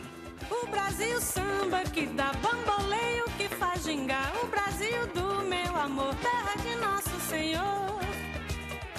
Brasil, pra mim, pra mim. Costa grew up revering another Brazilian singer, guitarist, and composer, João Gilberto, who pioneered bossa nova. Eu ouvi João Gilberto cantando Chega de Saudade. Parece que tudo parou. She once told Argentina's Canal Encuentro that her world was rocked the first time she heard Gilberto sing. She started singing as a teen and by 1969 released her first solo album. Tudo é divino, maravilhoso. Atenção para o refrão. Uau, é preciso estar atento e forte. By then, the mezzo-soprano and her friends Gilberto Gil and Caetano Veloso had become key figures of Tropicalia, Brazil's counterculture arts movement of the 1960s. Their revolutionary style, melding traditional rock and avant-garde, was considered subversive by the country's military dictatorship. Gil and Veloso were exiled, but Costa continued to perform their songs as well as her own.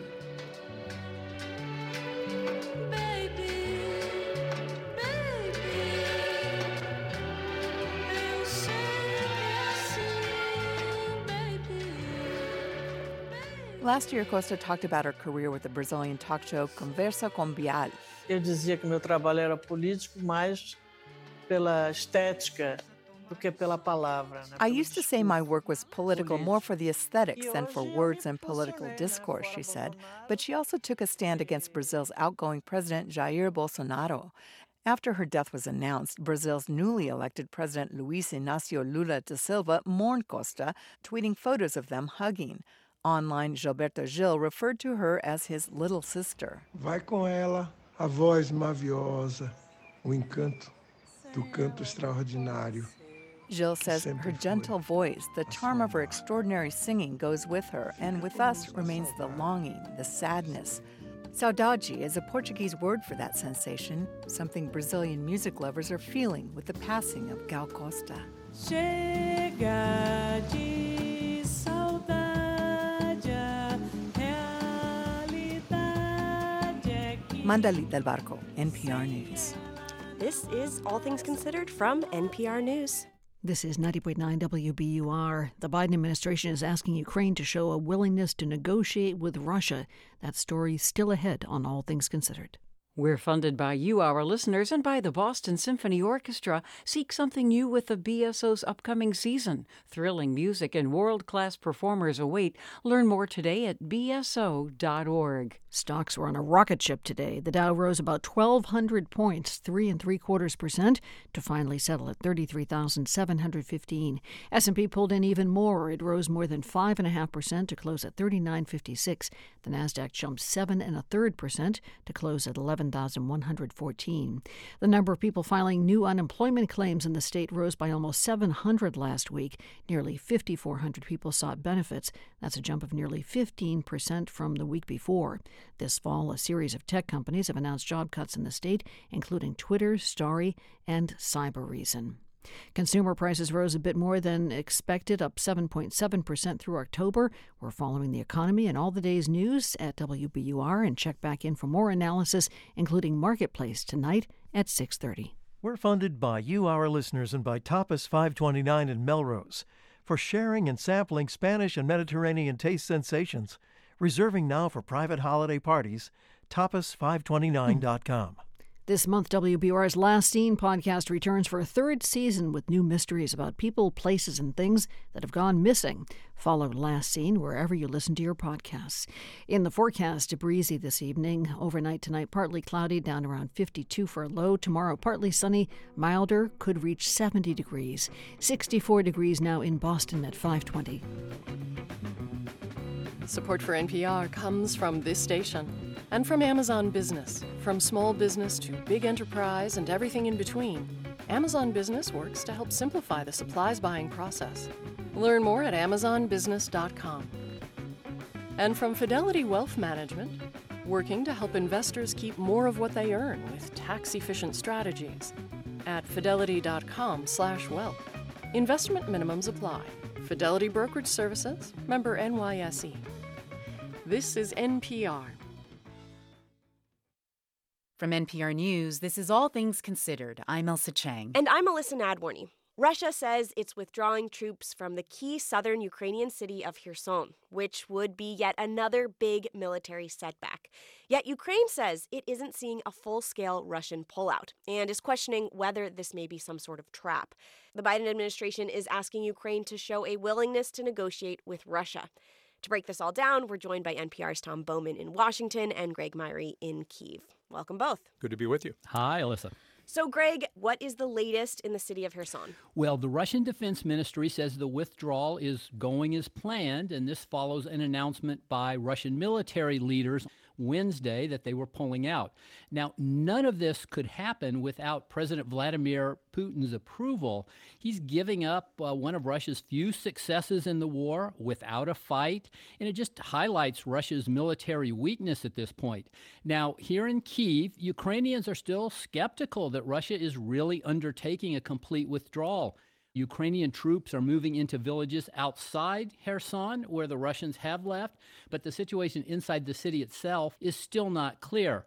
President Volodymyr Zelensky is urging caution. In a TV address, he says, quote, Our emotions must be restrained. The enemy does not bring us gifts. It does not make gestures of goodwill. Okay, Tom, so square this for me, because it sounds like the Russians are faltering on the battlefield, and yet the Biden administration is raising the possibility of peace negotiations. That's right. What's interesting is the Biden administration recently had discussions with Ukrainian leaders asking them to ease up on its harsh rhetoric and make sure that Ukraine is at least open to talks. Now, officials say the U.S. is not forcing Ukraine into talks or even dictating any sort of parameters for talks, only that they want a just peace. And this was privately, but here's the thing.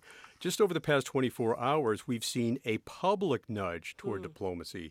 Joint Chiefs Chairman Mark Milley told a group in New York that neither the Russians nor the Ukrainians can achieve a military victory, and each country, get this, has more than 100,000 soldiers killed and wounded. And he compared it to 1914, the first year of World War I, where hundreds of thousands were killed, and there was this chance for diplomacy that was not taken. And the war dragged on another 4 years, with millions more dead. Here's General Milley. When there's an opportunity to negotiate, and when peace can be achieved, seize it. Also, President Biden just yesterday said that both sides might recalibrate their positions in light of the Russian retreat from Kherson. So a subtle push for diplomacy, but it appears neither side is really ready. Yeah, so let's talk about that. Greg, it feels like there's kind of these two parallel narratives then. So on the ground, it's like we're seeing headway on the Ukrainian side, then this message from Biden. What's the Ukraine response? There's certainly not any enthusiasm for negotiations that we're sensing here in Kyiv. President Zelensky is repeating the conditions for negotiations. You can hear him here. He's speaking in Ukrainian, but you can hear just how adamant he is. Злочинці і гарантії, що це не повториться. He's saying all Russian forces must leave Ukraine. Russia must pay damages caused by war. It must punish war criminals, and there must be guarantees that no Russian invasion will occur again. The Russian Foreign Ministry has come out and said, we're ready for negotiations, but they haven't provided any details, and there's no indication that Russia would meet any of these positions set by Ukraine. So Ukraine has long said that Russians have to be out of Ukraine in order to start this negotiation. Is that realistic, Tom? You know, it's really not. Now, Ukraine has done quite well in pushing back the Russian forces. It surprised everyone, of course, with the help of U.S. and NATO military assistance, taking more and more territory. But U.S. officials, again, question whether Ukraine can achieve what President Zelensky wants, taking back all the territory held by Russia, including Crimea, as we heard from the Joint Chiefs of Staff. Now, in the south, as Greg mentioned, Russian forces have started to leave Kherson, the only regional capital grabbed by Russia earlier this year. That's significant, at least politically and maybe militarily, because that could keep the Russians on the far side of the river, preventing Russian forces from heading back across into Kherson, and possibly, get this, allow some Ukrainian troops to be diverted to that fight in the east, to push that fight as well. Greg, as you said, Ukraine might not be interested in negotiating, but we've got some folks that have a little bit of power here, the U.S. and Europe. If they start to scale back their support, what happens? Well, that could happen. There's talk about it. We're not seeing anything definite yet, but that would potentially be a big blow. The U.S. has given Ukraine about $19 billion this year in military aid alone. There's also lots of humanitarian aid, which is badly needed in the winter. Much of the country is now facing daily power cuts, including right here in the capital, and this could get worse in the coming months. Now, all that said, Ukraine has fought Russia since 2014, and Western military aid didn't arrive in large quantities until this year. So Ukraine did figure out ways to keep Russia at bay, even when it was fighting largely with its own resources. And if I could quickly add, the U.S. and its NATO partners will hold another meeting for more military aid next week. And what they really need is air defenses to prevent the power supply from getting hit by Russian missiles. So we'll see what happens with that additional aid. That is NPR's Tom Bowman in Washington and Greg Myrie in Kyiv. Thank you both. You're welcome. My pleasure.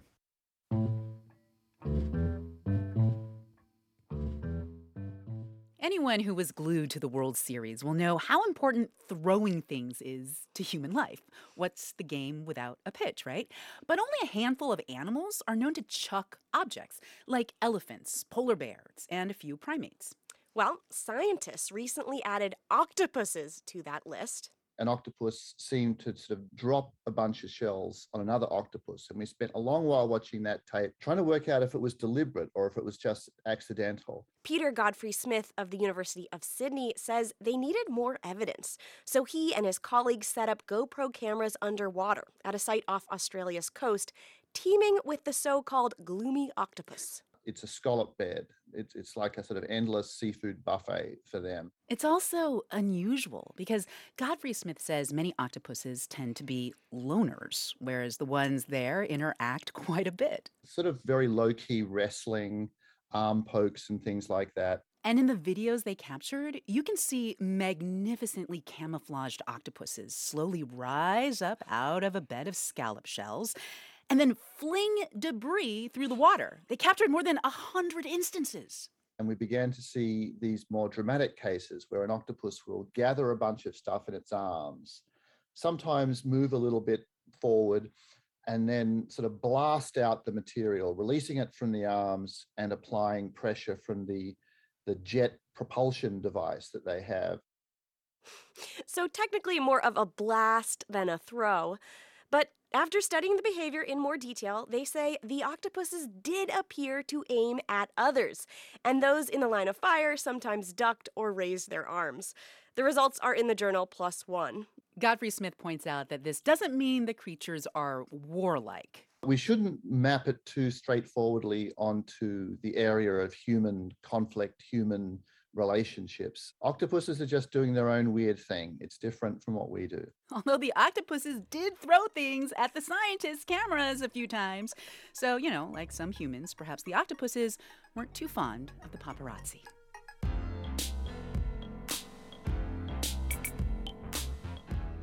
This is NPR News. This is 90.9 WBUR. Twitter blue check chaos coming up on WBUR. Boston Bruins are looking to keep their perfect record at the Garden intact as they host the Calgary Flames tonight. The puck drops at 7 o'clock. Looks like Charlie McAvoy will be back on the ice for the first time this season after he had shoulder surgery this summer. In the forecast, some clouds around tonight. Not too chilly, about 52 degrees. For tomorrow, Veterans Day, some sunshine early, clouds later on, chance of showers too, warming to about 70 degrees. This is 90.9 WBUR. It's 5:30. We're funded by you, our listeners, and by Bentley University, where students learn the power of good business and how it can make the world a better place.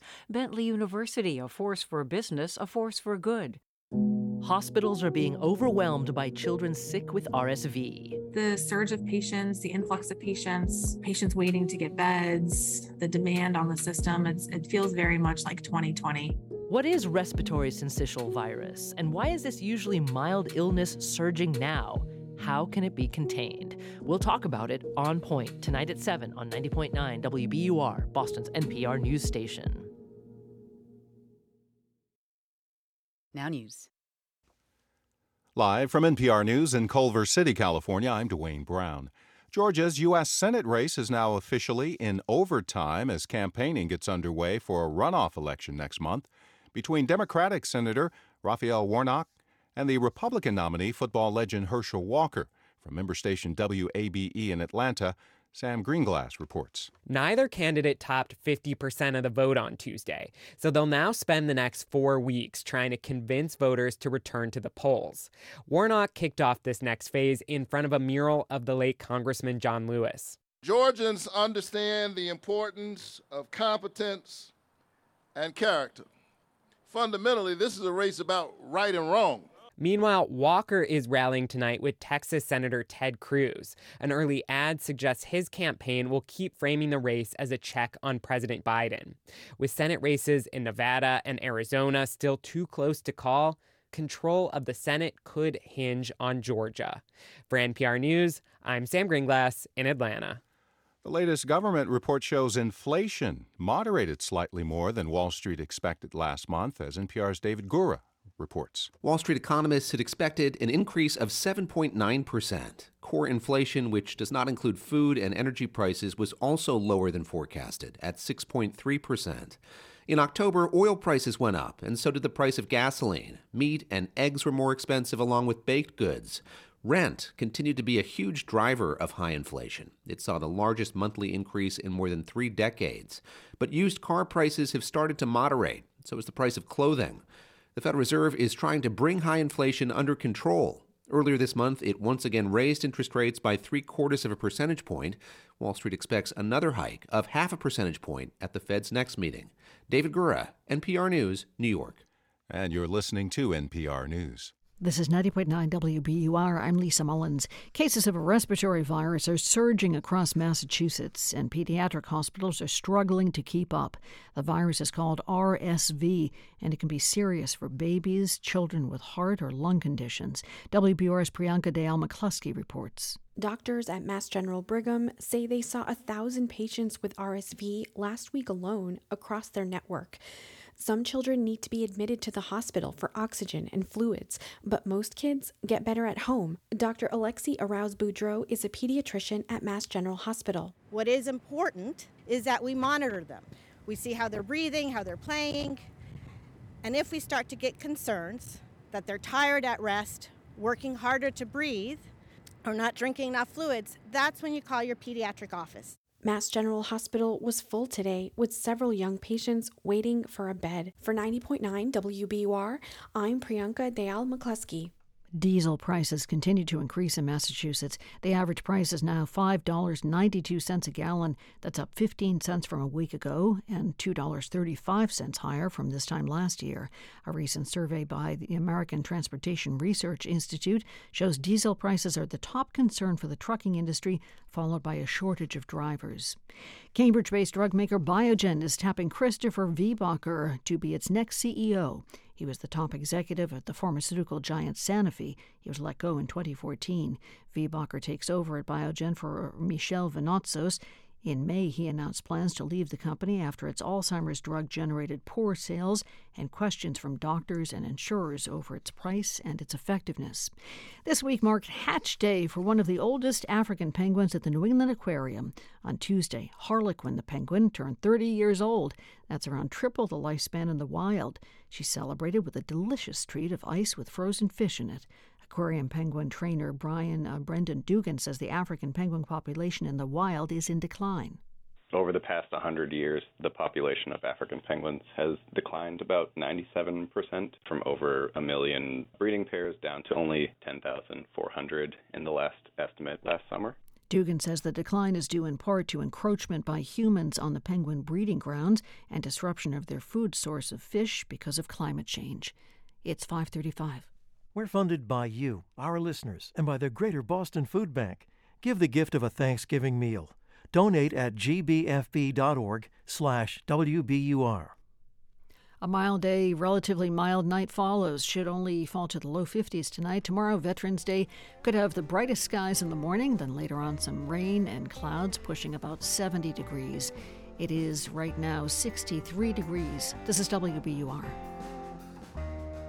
Support for NPR comes from this station and from Subaru, featuring the 2022 Subaru Forester Wilderness with 9.2 inches of ground clearance and all-terrain tires for off-road capability.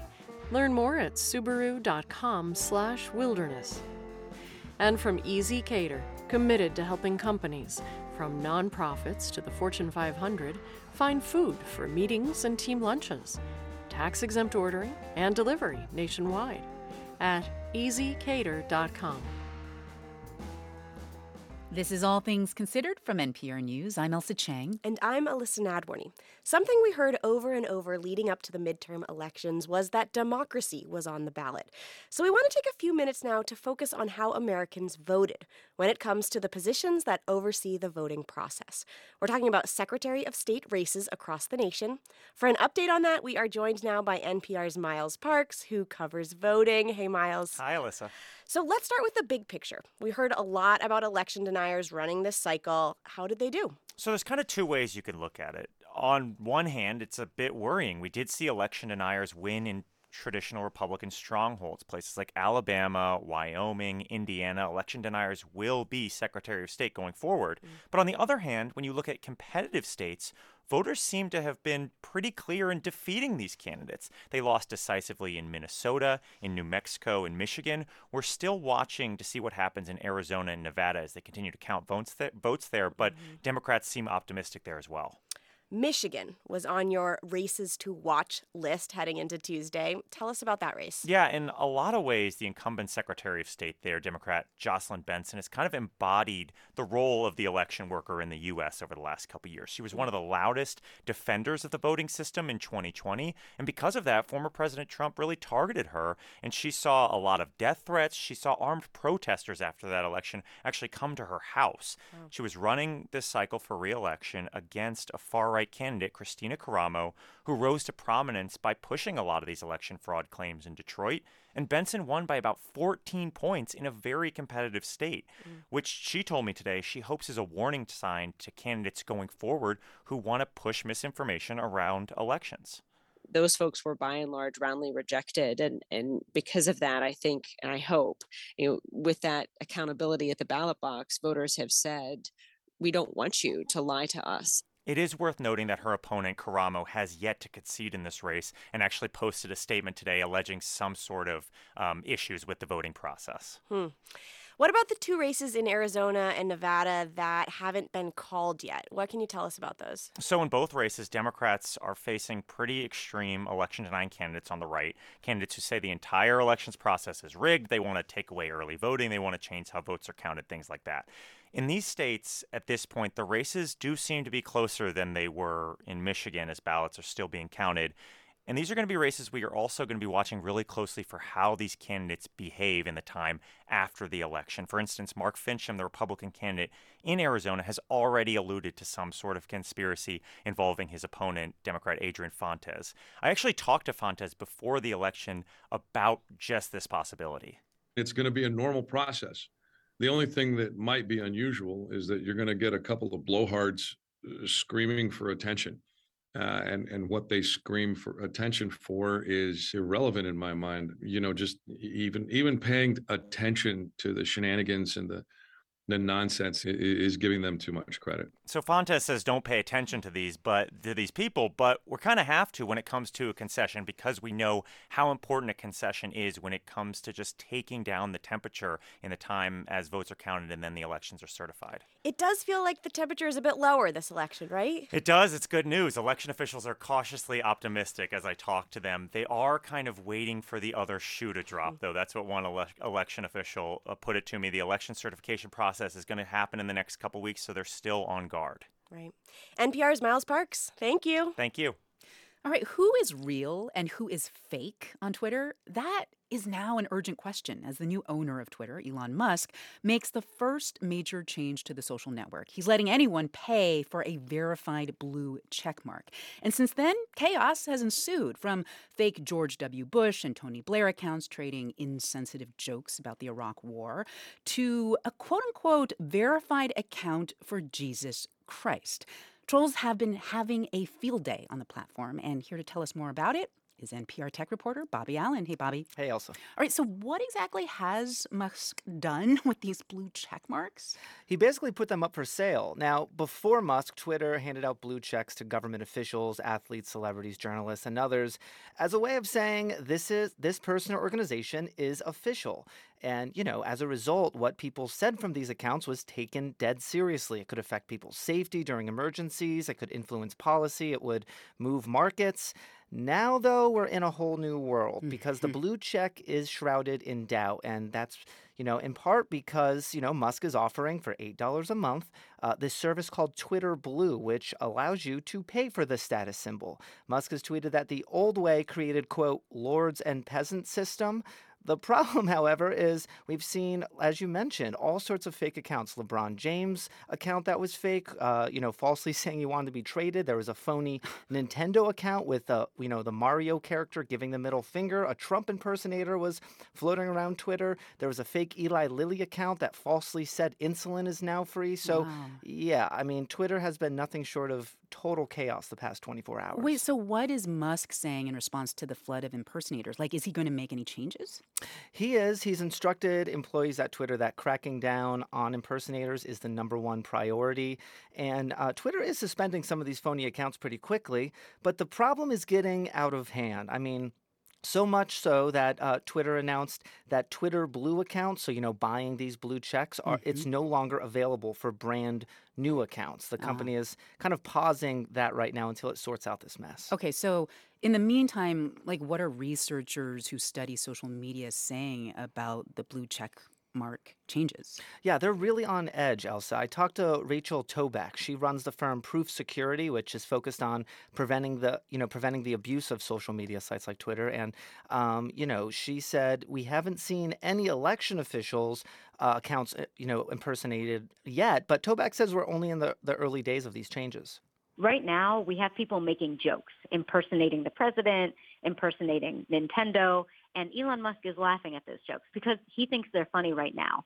What's not going to be funny is someone impersonating an election official and meddling and causing interference within the election results.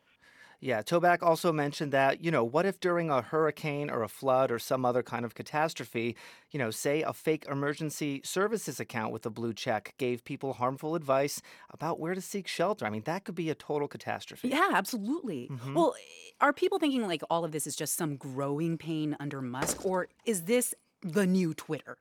Yeah, I think that's the big question right now. I mean, one thing is for sure, more and more of Musk's deputies are ditching him. I mean, just today we learned that Twitter's head of trust and safety is reportedly leaving the company, and that came after news spread that Twitter's chief privacy officer and the top compliance officer resigned over fears that Musk is going to blow off a court order concerning user privacy. So lots of drama inside of the company right now. On the platform itself, Musk has really taken the move fast and break things ethos of Silicon Valley to heart.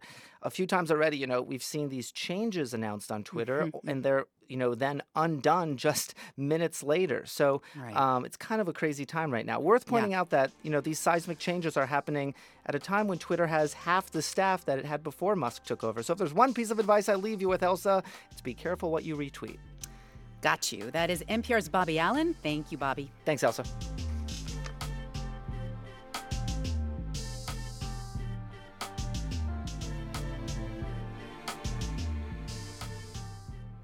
You're listening to All Things Considered from NPR News.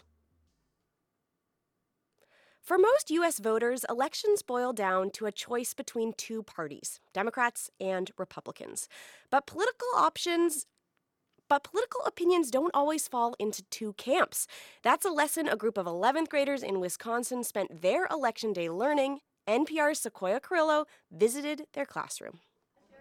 Okay, ladies and gentlemen, we're going to get started here, so... Luke Pawani teaches government at Kewaskum High School, about an hour outside of Milwaukee. Tuesday was a big day for his juniors. They voted in a mock election that mirrored the real election happening nationwide. Hand you a ballot as you walked in, please. First task is vote on that and then bring it up into the ballot box here. The 11th graders had been researching the big issues on the ballot for weeks. I want them to learn about these issues so that they can figure out what issues matter to them and, make their own decisions that way. Kewaskum is in Wisconsin's 5th district. It's historically conservative. But on Election Day, Mr. Pawani didn't want to focus on Republicans versus Democrats.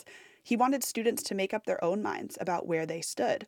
So while the mock election ballots were counted, he asked his students to create their own political parties based on their own beliefs. And the results looked pretty different from the platforms we're used to seeing. First up is the Chameleon Party. We chose to represent a chameleon because chameleons can change into purple, and that's what we hope for all states. They support action on climate change and stricter gun laws, and they also support the death penalty and increased military spending. Next up, the Hardy Party. We do not support open borders but we will allow immigrants to come in, but they have to go through the process. They can't just walk in. The Hardy Party also campaigned on being pro-choice and pro-guns. In fact, abortion and guns played a role in almost every platform. So did climate change. But all 6 parties had a mix of ideologies. Despite that, the tally from the mock election was pretty partisan, along with some surprising write-ins. All right, first up, for governor, Evers, 2. Michaels, 17. And Elmo received a vote. Tony Evers, the Democratic incumbent, didn't fare too well against his Republican challenger, Tim Michaels. He only barely outperformed Elmo. Republican Senator Ron Johnson won re-election 15-3, with 1 write-in for Harry Potter. Every Republican candidate on the mock ballots won in a landslide. Wisconsin's real election was more mixed. The Senate race went Republican by a slim margin, and the Democratic governor won re-election handily. For Mr. Puwani, comparing the mock election to the real election is sometimes the most important lesson. Just really that reflection piece, I think, is important for them to really kind of get a gauge and see if their understanding of politics and our system is in line with what actually is occurring. And that's a big part of teaching his students to be engaged citizens. Some of the issues might change for them, but they're hopefully going to be invested and involved, because that's the ultimate goal, is to make sure we have productive, active citizens. Sequoia Carrillo, NPR News, Kewaskum, Wisconsin.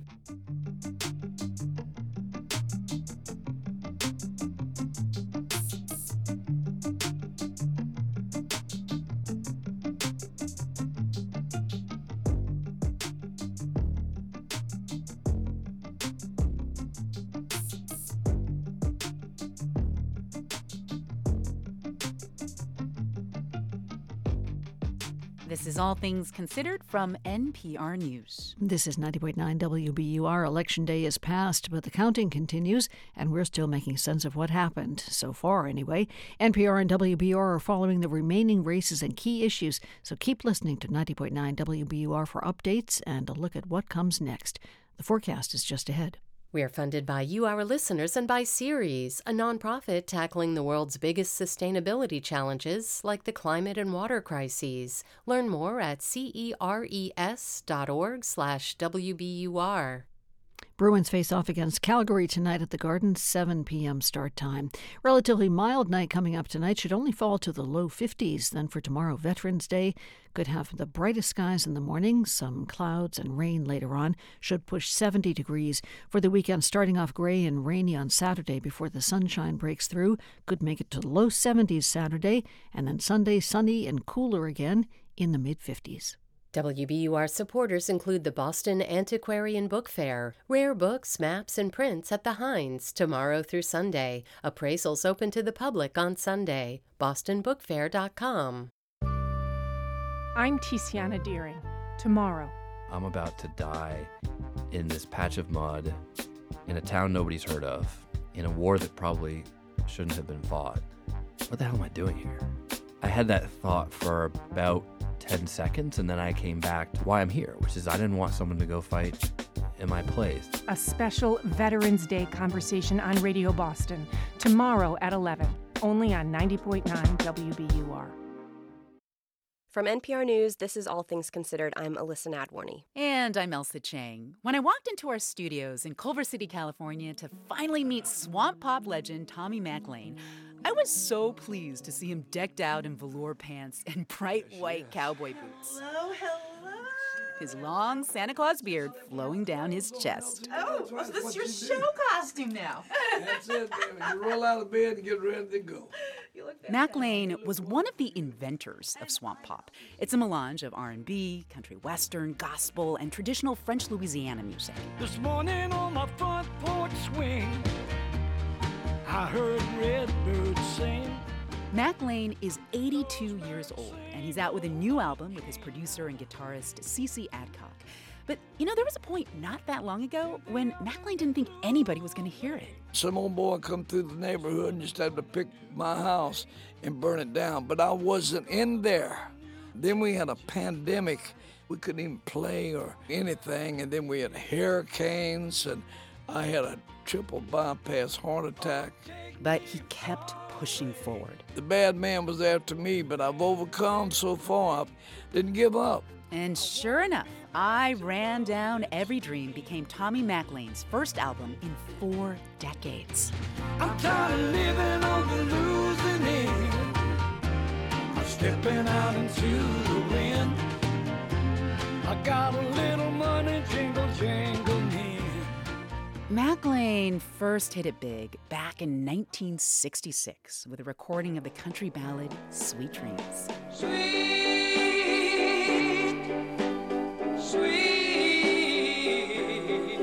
dreams of you. This catapulted him to a new level of fame. 1966, I was on top of the world. I ran through that money and my life like it was ice cream. I was here at the Gene Autry's Hotel, Continental Sunset Strip. Dr. Martin Luther King, I met him and flew on a plane with him and Coretta. That's a great thing that happened in my life. But McLean says that kind of success and hard living eventually caught up with him. At age 50, he turned to the Catholic Church. So I had to go to confession one day. I said, Father Dugas, I said, I can't play secular music no more, rock and roll. I said, everybody's calling me, getting mad at me. The priest looked at me and said, Tommy, you go in them honky-tonks, get the people out there to come to the Catholic Church. We can't go. See the scholar? You can go do it. Take off. Catholic evangelist. Boom, there I am. There you are. I got happiness in my life, girl. I really do. Well, yeah, I mean, even though you have, become a preacher, you've been performing and writing songs all the while, how does it feel to have an album come out after so long?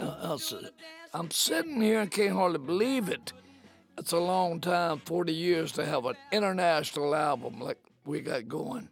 But I'll tell you what, let us play I Ran Down Every Dream off of our album. CC Adcock on guitar and me, and I'm going to try to gargle through this with my old voice. Can't wait. I Ran Down Every Dream.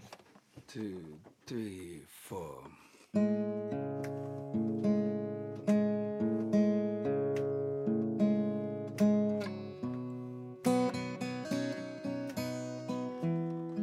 I remember a long time ago, records sent me reeling, falling in and out of love. Music, it kept interfering. And when we were young, we'd set this world on fire, change everyone's opinion. Now this world's made me the liar, from a hero to the villain. But I ran down every dream. I swear I had the best intention. Best intention, yeah. I ran down every dream. Some good, some bad, some we shall not ever mention. Ever mention. Ever mention. Again, baby.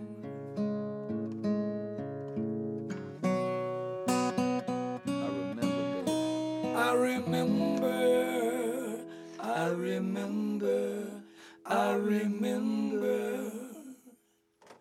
Oh, that was gorgeous. This is such a treat. This album, it also has this star-studded guest list like Nick Lowe, Van Dyke Parks. You co-wrote the title track with Elvis Costello. Can I just ask, how did that collaboration with Elvis Costello come about? I didn't know Elvis Costello that good. We played in New Orleans for a memorial. Then he and I just got to talking, 2 old Catholic boys. I'll walk back to the I loved and found only rubble. That song Gunn wrote me a tune called Hidden Heart, Elvis Costello. I mean, he didn't have to do that. He just wanted to help old Tommy McLean. We've all become a family now. My hidden heart, in my hidden heart, if this torment would cease. I'm living another life, and I ain't lying about that. And that's what I want to ask you about, because you've said a number of times already, you feel like you're living a new life. Do you think all those challenges that happened to you the last few years, all that anguish, do you think it helped shape the sound of this album? Yeah, oh, yeah. I didn't think I'd ever get up out of that bed and sing. I lost all my extremities. You couldn't, don't think that's going to kill you because you have a heart attack. It's a learning situation. If you live, you learn. You better keep that on your mind. I've got to hurry up before I go too old, and I'm gonna take a trip. I heard when you were recuperating from surgery, you were writing in your hospital bed, writing music. Yeah, I have to do that. I gotta have music around me. That's all I know. That's my gift, So I talk to everybody about music. They talk about whatever they do, and I don't understand the word they say it, because music's all I can do, Elsa. I love it. It is your gift. Tommy McLean. He released his first album in 40 years earlier this year. It's called I Ran Down Every Dream. Thank you so much, Tommy, for coming in person here. God bless you, Elsa. This has been and this such joy. Wonderful show. I can't believe I'm sitting here. Brand new life. We're on top of the world, and you got the smile. If I had your smile, I'd be a trillionaire. That's me. Love you, Tom. You're wonderful, Elsa. Thank you so much. You're listening to All Things Considered. Support for NPR comes from this station and from Progressive. Progressive Commercial Insurance protects small businesses, from retailers to tradespeople. Progressive covers a variety of business needs with a range of coverages. More at progressivecommercial.com. And from Indeed, designed to be an end-to-end hiring solution for businesses of all sizes to attract, interview, and hire candidates, all from a single platform. Learn more at Indeed.com/NPR. And from Procter & Gamble, maker of ZzzQuil Pure Z's Gummies, designed with melatonin for occasional sleeplessness to help people fall asleep naturally. Learn more at ZzzQuil.com. This is NPR. And this is 90.9 WBUR. Kind of breezy out there now. Should stay that way through the nighttime. Partly cloudy skies overnight. About 52 for a low. Tomorrow, partly sunny and milder. Could reach 70. Things may turn overcast during the afternoon. Some showers possible. The weekend is looking mixed. Heavy rain early Saturday, then sunshine later. Should be about 72 degrees. Sunday turning sunny and colder in the mid-50s. We're funded by you, our listeners, and by Stanhope Framers, Back Bay and Somerville, celebrating 50 years of museum-quality custom frames for individuals, artists, and businesses. StanhopeFramers.com. I'm Radio Boston executive producer Titus Fallodoon. This is 90.9 WBUR FM Boston, 92.7 WBUA Tisbury, and 89.1 WBUH Brewster. Listen anytime with our app or at WBUR.org. WBUR, Boston's NPR news station. The vote counting continues, and it's looking as if control of the U.S. Senate could hinge on the still undecided elections in Arizona and Nevada. State officials say, be patient. We ask you to please be patient. We need to make sure that every single vote is counted. It's Thursday, November 10th. This is All Things Considered. I'm Lisa Mullins. An update on the races in the two battleground states coming up. The dust is yet to settle, but we'll look at what the results mean for President Biden's policies and his decision about whether to run again in 2024. The graying of Capitol Hill, why Congress has been skewing older. And Hurricane Nicole made landfall in Florida, which is rare in November, raising more concerns about climate change. These stories and Bob Mondella's review of Wakanda Forever, Marvel's Black Panther sequel. It's 6:01 news headlines and the way up Wall Street numbers coming up. Live from NPR News in Washington, I'm Windsor Johnston. Votes are still being counted across the country, with multiple competitive races still not called. NPR's Barbara Sprunt reports Republicans are on a path to retake control of the House, but likely with a smaller majority than they had expected going into the midterm elections. For control of the House, either party needs to reach 218 seats. Republicans need to win 9 more to gain control and appear to be on a path to secure a narrow majority. For the Senate, Republicans would need to pick up 2 of the 3 undecided competitive races in Arizona, Nevada, and Georgia to take control. The races in Arizona and Nevada are very tight as election officials continue to tally hundreds of thousands of ballots. It will take weeks before the Georgia Senate race is called. Neither incumbent Senator Raphael Warnock or Republican challenger Herschel Walker surpassed 50%, so a December 6 runoff election could decide which party controls the Senate. Barbara Sprunt, NPR News, Washington. Stocks on Wall Street rallied today after a better-than-expected report on inflation. NPR's Scott Horsley reports the Dow Jones Industrial Average soared more than 1,200 points, and the tech-heavy Nasdaq rose 760. Annual inflation cooled in October to its lowest level since January. The monthly price hikes between September and October were also smaller than forecasters had expected. Prices actually fell for some items, including used cars, furniture, and health insurance. Investors cheered the news, hoping it might allow the Federal Reserve to ease up in its campaign against inflation. Fed officials cautioned, however, they're a long way from declaring victory.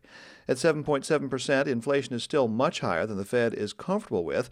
The central bank says it plans to keep raising interest rates in an effort to tamp down demand, although next month's rate hike could be smaller than the supersized increases at each of the last 4 Fed meetings. Scott Horsley, NPR News, Washington. Hurricane Nicole has weakened to a tropical storm but continues to slam the east coast of Florida with heavy rain and high winds. Governor Ron DeSantis says emergency response teams are ready to assist in recovery efforts. We had activated 600 National Guardsmen, have 7 urban search and rescue teams on standby, are ready to respond as soon as the weather clears. We also have FWC's high water vehicles ready to assist in response efforts should that be needed. Utility crews are working to restore service to more than 250,000 customers in the central part of the state. More than 60 school districts across Florida were closed today. Orlando International Airport says limited commercial operations will resume tonight. You're listening to NPR News in Washington. This is 90.9 WBUR in Boston. I'm Lisa Mullins. Boston Public Schools will likely have the same school transportation provider for at least another 5 years. As WBUR's Carrie Young reports, its current provider, Transdev, was the only company to bid on a new contract with the school district. Boston's on-time school bus performance has faced a lot of scrutiny during the district's contract with Transdev, which began in 2013. The state is currently investigating the district for its special education transportation. While changing vendors won't be an option for Boston, a district spokesperson says new requirements in the upcoming $17 million contract could help. Those include more incentives for good performance and stronger reporting requirements. The last time the school bus contract was up for bid, the district got 2 official proposals. The fact that Boston only got 1 bid this time fits a growing statewide pattern of declining competition in the school bus transportation industry. For 90.9 WBUR, I'm Carrie Young. Painting the flat black roofs of Boston's iconic triple-deckers white could be a quick, cost-effective way to mitigate hotter summers caused by climate change. That's according to a new report from Boston University. It says more widespread use of white roofs, which reflect sunlight, could reduce summer temperatures in some of the city's hottest and most vulnerable neighborhoods. WBUR's Barbara Moran has more. If you take a bird's-eye view of Boston, you see a lot of triple-deckers with a lot of black roofs. Painting them white would be a cheap fix that cools houses almost instantly, says study co-author Lucy Hutira. For once, the unique architecture of Boston makes this solution a little bit easier.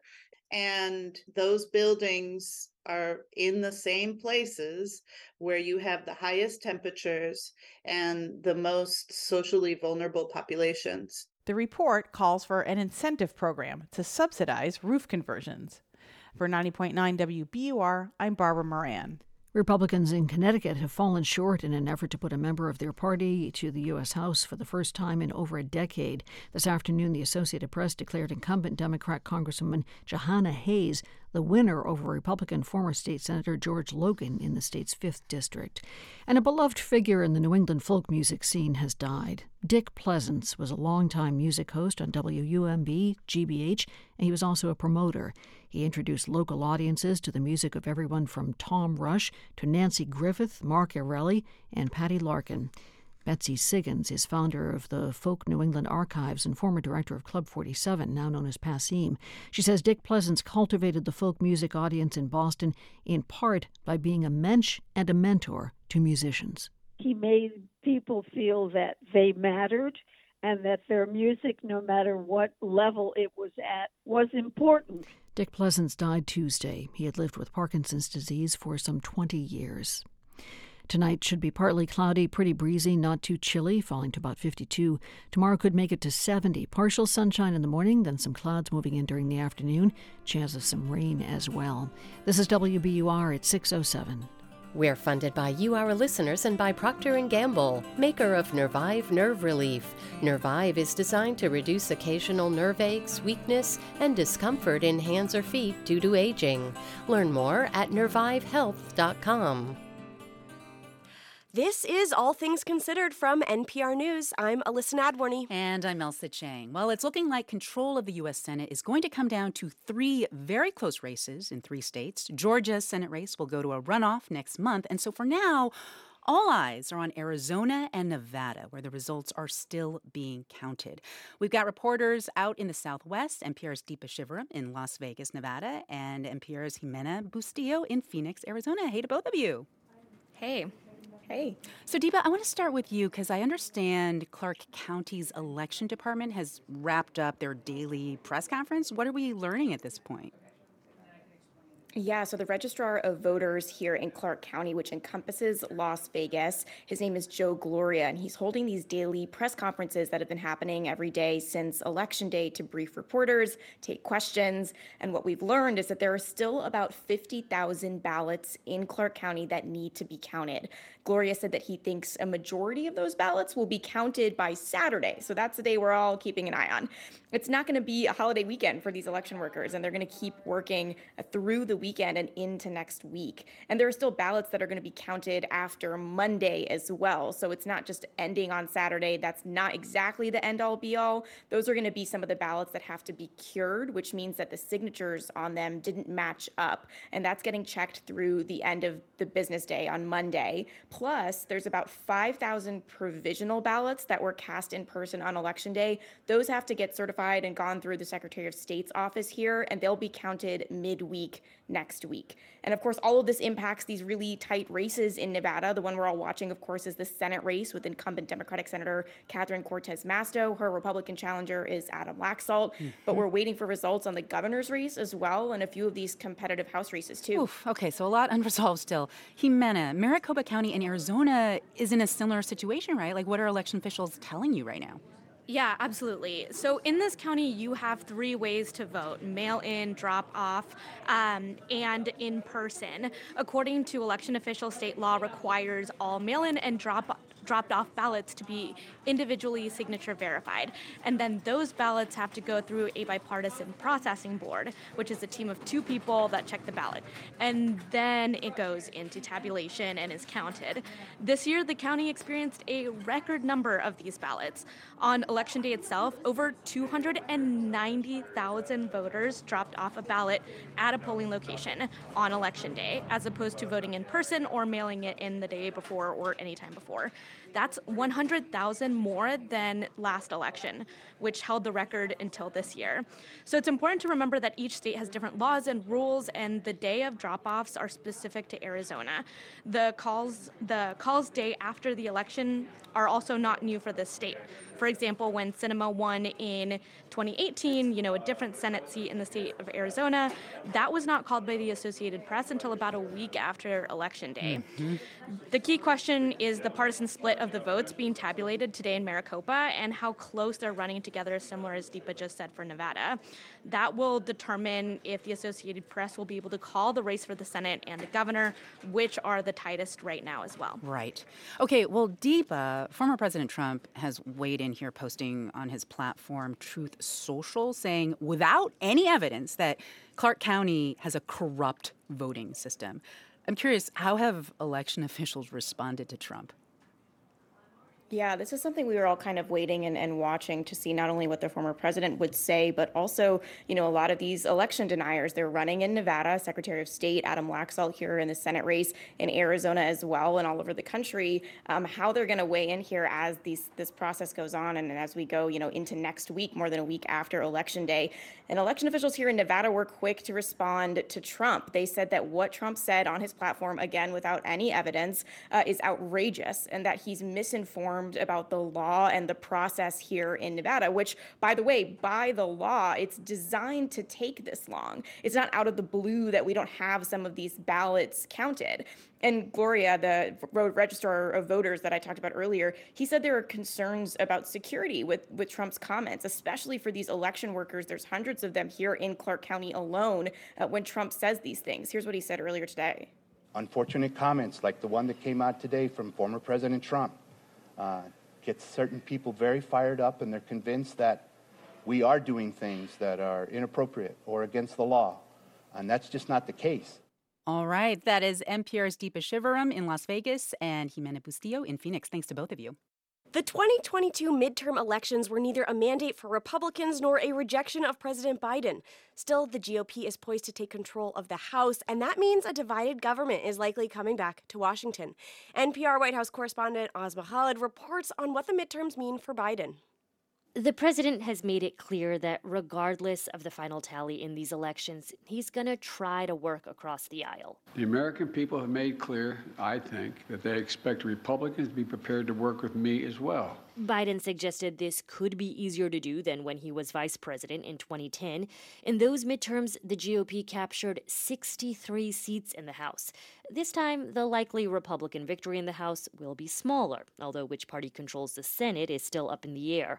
Biden sees these close margins as an opportunity for leverage. There's always enough people on the other team, whether it's Democrat or Republican, that the opposite party can make an appeal to and maybe pick them off to get the help. But with a Congress that is so polarized, there may be little room for compromise. Maria Urbina is with the progressive organization Indivisible. Of course, they should always talk about things that would tangibly improve people's lives and secure their rights, but it's really hard to see where that's real. There may be room for moments of bipartisanship, for example, on military aid to Ukraine. But experts say most of Biden's agenda will likely come to a standstill. They say even the most basic things like funding the government or raising the debt ceiling could become a grind. Though Fez Shakir, an advisor on the left, sees a messaging upside for Democrats in this potential stalemate. You get an easier contrast because the president can be on his front foot suggesting things that he knows that Republicans might oppose, but he's going to say this is where we stand and that's where they stand. That conversation has been difficult the past 2 years when Democrats controlled both the House and the Senate, but fought amongst themselves. Shakir says Biden also has other paths to accomplish some change. The president's going to probably lean harder into foreign policy. That's often what happens when you have split control over government. Biden leaves for a trip tonight where he'll meet China's President Xi Jinping. It's a high-stakes meeting for issues like trade and defense. Divided government also means the White House can now focus on administering all the money that Congress has already agreed to for infrastructure, climate, and manufacturing. But House Republicans intend to investigate Biden on everything from the Afghanistan withdrawal to the business dealings of his son, Hunter Biden. And although investigations might put the White House on the defensive, they could ultimately backfire on Republicans. Brendan Buck is a former top aide to GOP House Speakers Paul Ryan and John Boehner. He says there are dangers in overreaching. When a Congress gets kicked out, it's because people just didn't like what the other party was doing. It's not necessarily a validation of the new party. if Republicans find themselves thinking that it was all about them, they're at risk of seeing some backlash themselves. And that's what we saw in 2010 into 2012. That was a lesson learned when Republicans convincingly won the House in 2010, only to see Barack Obama win the presidency again 2 years later. Yesterday, Biden said it is his intention to run for re-election. Polls show many Democrats are half-hearted about a second Biden run. Bill Galston, a former advisor to President Bill Clinton, says the midterm results could quell some debate. This is going to diminish whatever pressure they might have been from within the Democratic Party for President Biden to stand down in favor of a fresh face. But the president's approval ratings remain underwater. Biden says he hopes to make a firm decision on another run by early next year. Asma Khalid, NPR News. Florida today is cleaning up after yet another hurricane. Hurricane Nicole hit the state near Vero Beach early this morning with 75-mile-per-hour winds. After coming ashore, it was downgraded to a tropical storm. NPR's Greg Allen reports that since records have been kept, this is the latest in the season a hurricane has ever made landfall on Florida's Atlantic coast. Nicole hit as a Category 1 storm. As hurricanes go, that's on the low end of the scale. Authorities ordered evacuations for people living on barrier islands along much of Florida's Atlantic coast because of the threat of storm surge. As Nicole passed through Florida today, local authorities and Governor Ron DeSantis agreed it could have been a lot worse. You do have downed trees, you have power lines, you have some road washouts. Combined winds and storm surge. We've seen beach erosion, especially in areas that had already seen erosion from Hurricane Ian. From Fort Lauderdale to Daytona Beach, the heavy surf and storm surge damaged piers, washed away dunes, and threatened homes and other structures. In Volusia County, authorities evacuated 19 condominium buildings and hotels, also 40 single-family homes. As the beach washed away, at least one home collapsed, and others were in danger of doing so. Volusia County Manager George Rechtenwald said residents won't be able to return until the structures are inspected and declared safe. The structural damage along our coastline is unprecedented. We've never experienced anything like this before. Until Nicole developed in the Atlantic this week, many in Florida thought hurricane season was over. The season doesn't officially end until November 30th, but Florida rarely sees landfalling hurricanes this late in the year, especially on its Atlantic coast. The last one was in 1935. Jeff Masters, a meteorologist with Yale Climate Connections, says there are a few reasons Nicole formed so late. The East Coast had a very warm fall, and high-level winds in the Atlantic, which can limit hurricane formation, weren't as strong as usual. And we're in a period of global warming where the ocean temperatures are warmer than they've ever been, about 1.2 degrees centigrade warmer climate than back in the 1800s. With warmer ocean temperatures, Masters says we've been seeing hurricanes form earlier than past years. And as Nicole has shown, we're likely to see them forming later in the season. Greg Allen, NPR News, Port St. Lucie, Florida.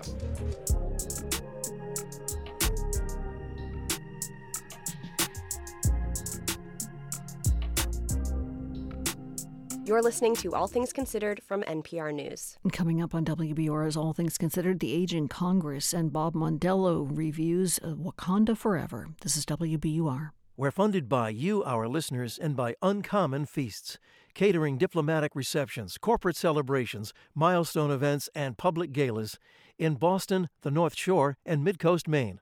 Artisanal cuisine and a focus on logistics. UncommonFeasts.com. Gather around. Let's feast. Stocks rocketed today. The Dow rose about 1,200 points. That's 3.75%. It finally settled at 33,715. S&P pulled in even more. It rose more than 5.5% to close at 3956. The Nasdaq jumped 7.33% to end the day at 11,114. All the details coming up in about 10 minutes on Marketplace. Retailers in the state expect a good holiday shopping season despite inflation and concerns of an oncoming recession. The Retailers Association of Massachusetts today is predicting a 10% increase in local holiday sales this year compared to last. That would outpace the rate of inflation. The association says consumer spending in the state has been relatively strong year to date. It's 6:20. We're funded by you, our listeners, and by Cambridge Trust, a private bank offering a full suite of custom financial solutions tailored to its clients. Their team provides private banking, wealth management, and commercial and innovation banking designed to power any ambition. You can visit their offices or connect online at cambridgetrust.com/waytowealth. Just as masks are coming down, hospitals are being overwhelmed by children sick with RSV. Coming up at 7 o'clock on Point, the latest science on RSV and how you can keep your family healthy. In the forecast, partly cloudy tonight, breezy, about 52 for a low. Then for tomorrow, partly sunny in the morning, clouds, maybe rain later, with highs just about 70. This is WBUR. We're funded by you, our listeners, and by MathWorks, creators of MATLAB and Simulink software for technical computing and model-based design, accelerating the pace of discovery in engineering and science. MathWorks.com. This is All Things Considered from NPR News. I'm Elsa Chang. And I'm Alyssa Nadworny. At the end of his 8th term representing Iowa in the U.S. Senate, the newly re-elected Chuck Grassley will be 95 years old. The Speaker of the House, Nancy Pelosi, is 82. Senate Minority Leader Mitch McConnell is 80. In fact, nearly 25% of Congress is over 70 years old. That's the highest it's ever been. For more on this, let's bring in Walt Hickey. He is the senior data editor at Insider and led the data analysis on a project called Red, White, and Gray about the oldest legislature in American history. Welcome to All Things Considered. Thank you so much for having me. So your project at Insider dove into a lot of numbers and found that this trend really started about 30 years ago. What happened back then? What changed? You know, it's no surprise that the government is slightly older than the people that it governs. This has always kind of been the case. But what we've really seen is just kind of a major shift since the 90s that has been basically changing how Congress represents America, where even though half of the country is under the age of 38, only about 5% of Congress is. Wow. Yeah, so it sounds like the people who are elected are staying in office longer, maybe because of redistricting, maybe because of money in politics, and that's kind of aging Congress. Yeah, I mean, the incentives to stick around are pretty good. I mean, particularly if you look in the Senate and on the Democratic side of the House, they reward seniority with power. Campaign finance has had a lot of corrosive effects at times on American politics, the billion-dollar elections that we're currently in now.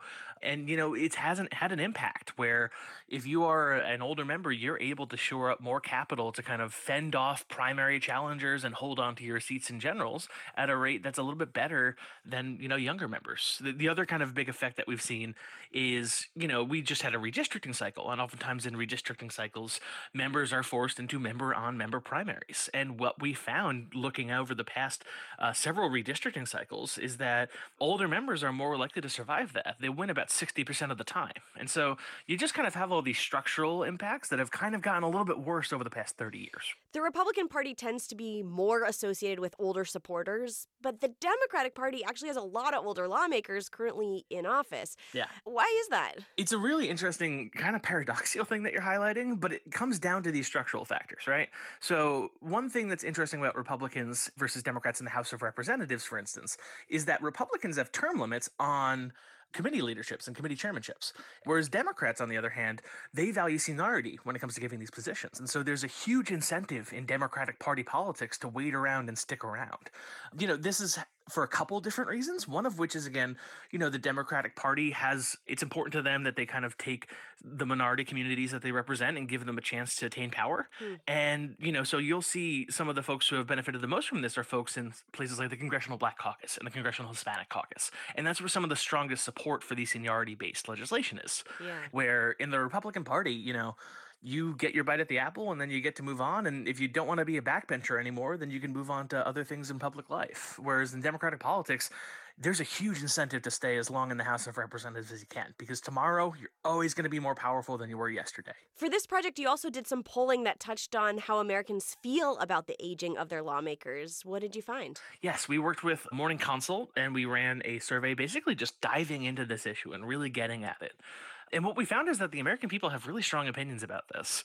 41% of respondents said that the political leaders' ages are a problem, a major problem, in fact. And then another 37% said that it was a minor problem. So you're looking at substantial bipartisan majorities of this country who are seeing that the aging of America's government is an issue, right? And we found that this kind of held across parties, and we found that it actually held across age groups. 75% of respondents were in favor of a maximum age for members of Congress, which is on par with the number of people who want maximum ages for police officers and pilots. Like, this is something that people really care about. That's Walt Hickey. He is a senior data editor at Insider and led the data analysis on a project called Red, White, and Gray. Thanks for being with us. Thank you so much for having me.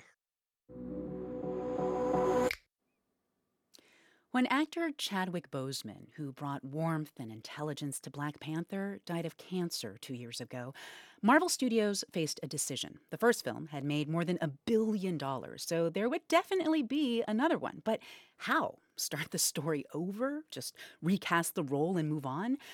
Well, critic Bob Mondello says that unlike other superhero epics, in Black Panther, Wakanda Forever, the death of the film's title character is acknowledged from the very start. The images come fast and painful. Shuri reading the anguish in the Queen Mother's eyes before she can even speak the words, "Your brother is with the ancestors." A funeral procession, frenetic, mournful, all in blazing white. Even the Marvel logo, usually teeming with superheroes, this time filled exclusively with images of Chadwick Boseman's King T'Challa. The grief is inescapable. Wakanda brought low, but hardly bowed. An attack on an outreach facility. Tactical weapons, no match for Wakanda's tactics. Where is your spear? Shuri gave me this to try. Glowing daggers. You know, I like them better. Our foremothers gave us this spear because it is precise, elegant, and deadly. General Okoye of the Dora Milaje. It will not change under my watch. Other things that will not change, at least on writer-director Ryan Coogler's watch, Black Panther's futuristic take on real-world history, in which a proud African nation resists industrial powers that want to strip it of natural resources. This particular attack was an attempt to steal vibranium, the meteor-borne substance that gives Wakanda its power. When the Queen addresses the UN, it's to warn the world's colonialists to back off. Further attempts on our resources will be considered an act of aggression and met with a much steeper response. Coogler amplifies the argument by bringing another long-hidden civilization into the mix, this time an underwater kingdom called Talocan, descended from the ancient Mayans, and led by a ruler who surprises Angela Bassett's grieving queen and Letitia Wright's despondent Shuri by approaching them on a Wakandan riverside. Who are you? And how did you get in here? From the water. This place is amazing. My mother told stories about a place like this. A protected land with people that never have to change who they were. I am not a woman who enjoys repeating herself. Who are you? I have many names. My people call me Kukungkan, but my enemies call me Namor. Played by Tenoch Huerta, this guy has wings on his ankles and a chip on his shoulder, one that goes back centuries. He's come because he's looking for partners in a plan the world powers aren't going to like much. I need to know if Wakanda is an ally or an enemy. I'll leave you to find that out, but his presence means that when this film starts globe-hopping James Bond style, it skips the usual world capitals for spots like Haiti and the Yucatan Peninsula. Also that the undersea camera work is stellar, even if the Wakandans are slow to take this new guy seriously. We should find the fishman and kill him. Never mind, with superhuman strength and those wings on his ankles to let him zip around with little regard for physics, he's certainly diverting. As you'll have gathered, Wakanda Forever isn't just an exercise in mourning. In 2 hours and 40 minutes, it finds plenty of time for whale riding and fierce battles with all manner of spear handling. It is still, in other words, a Marvel movie, though a somber and at times a quite resonant one. I'm Bob Mondello.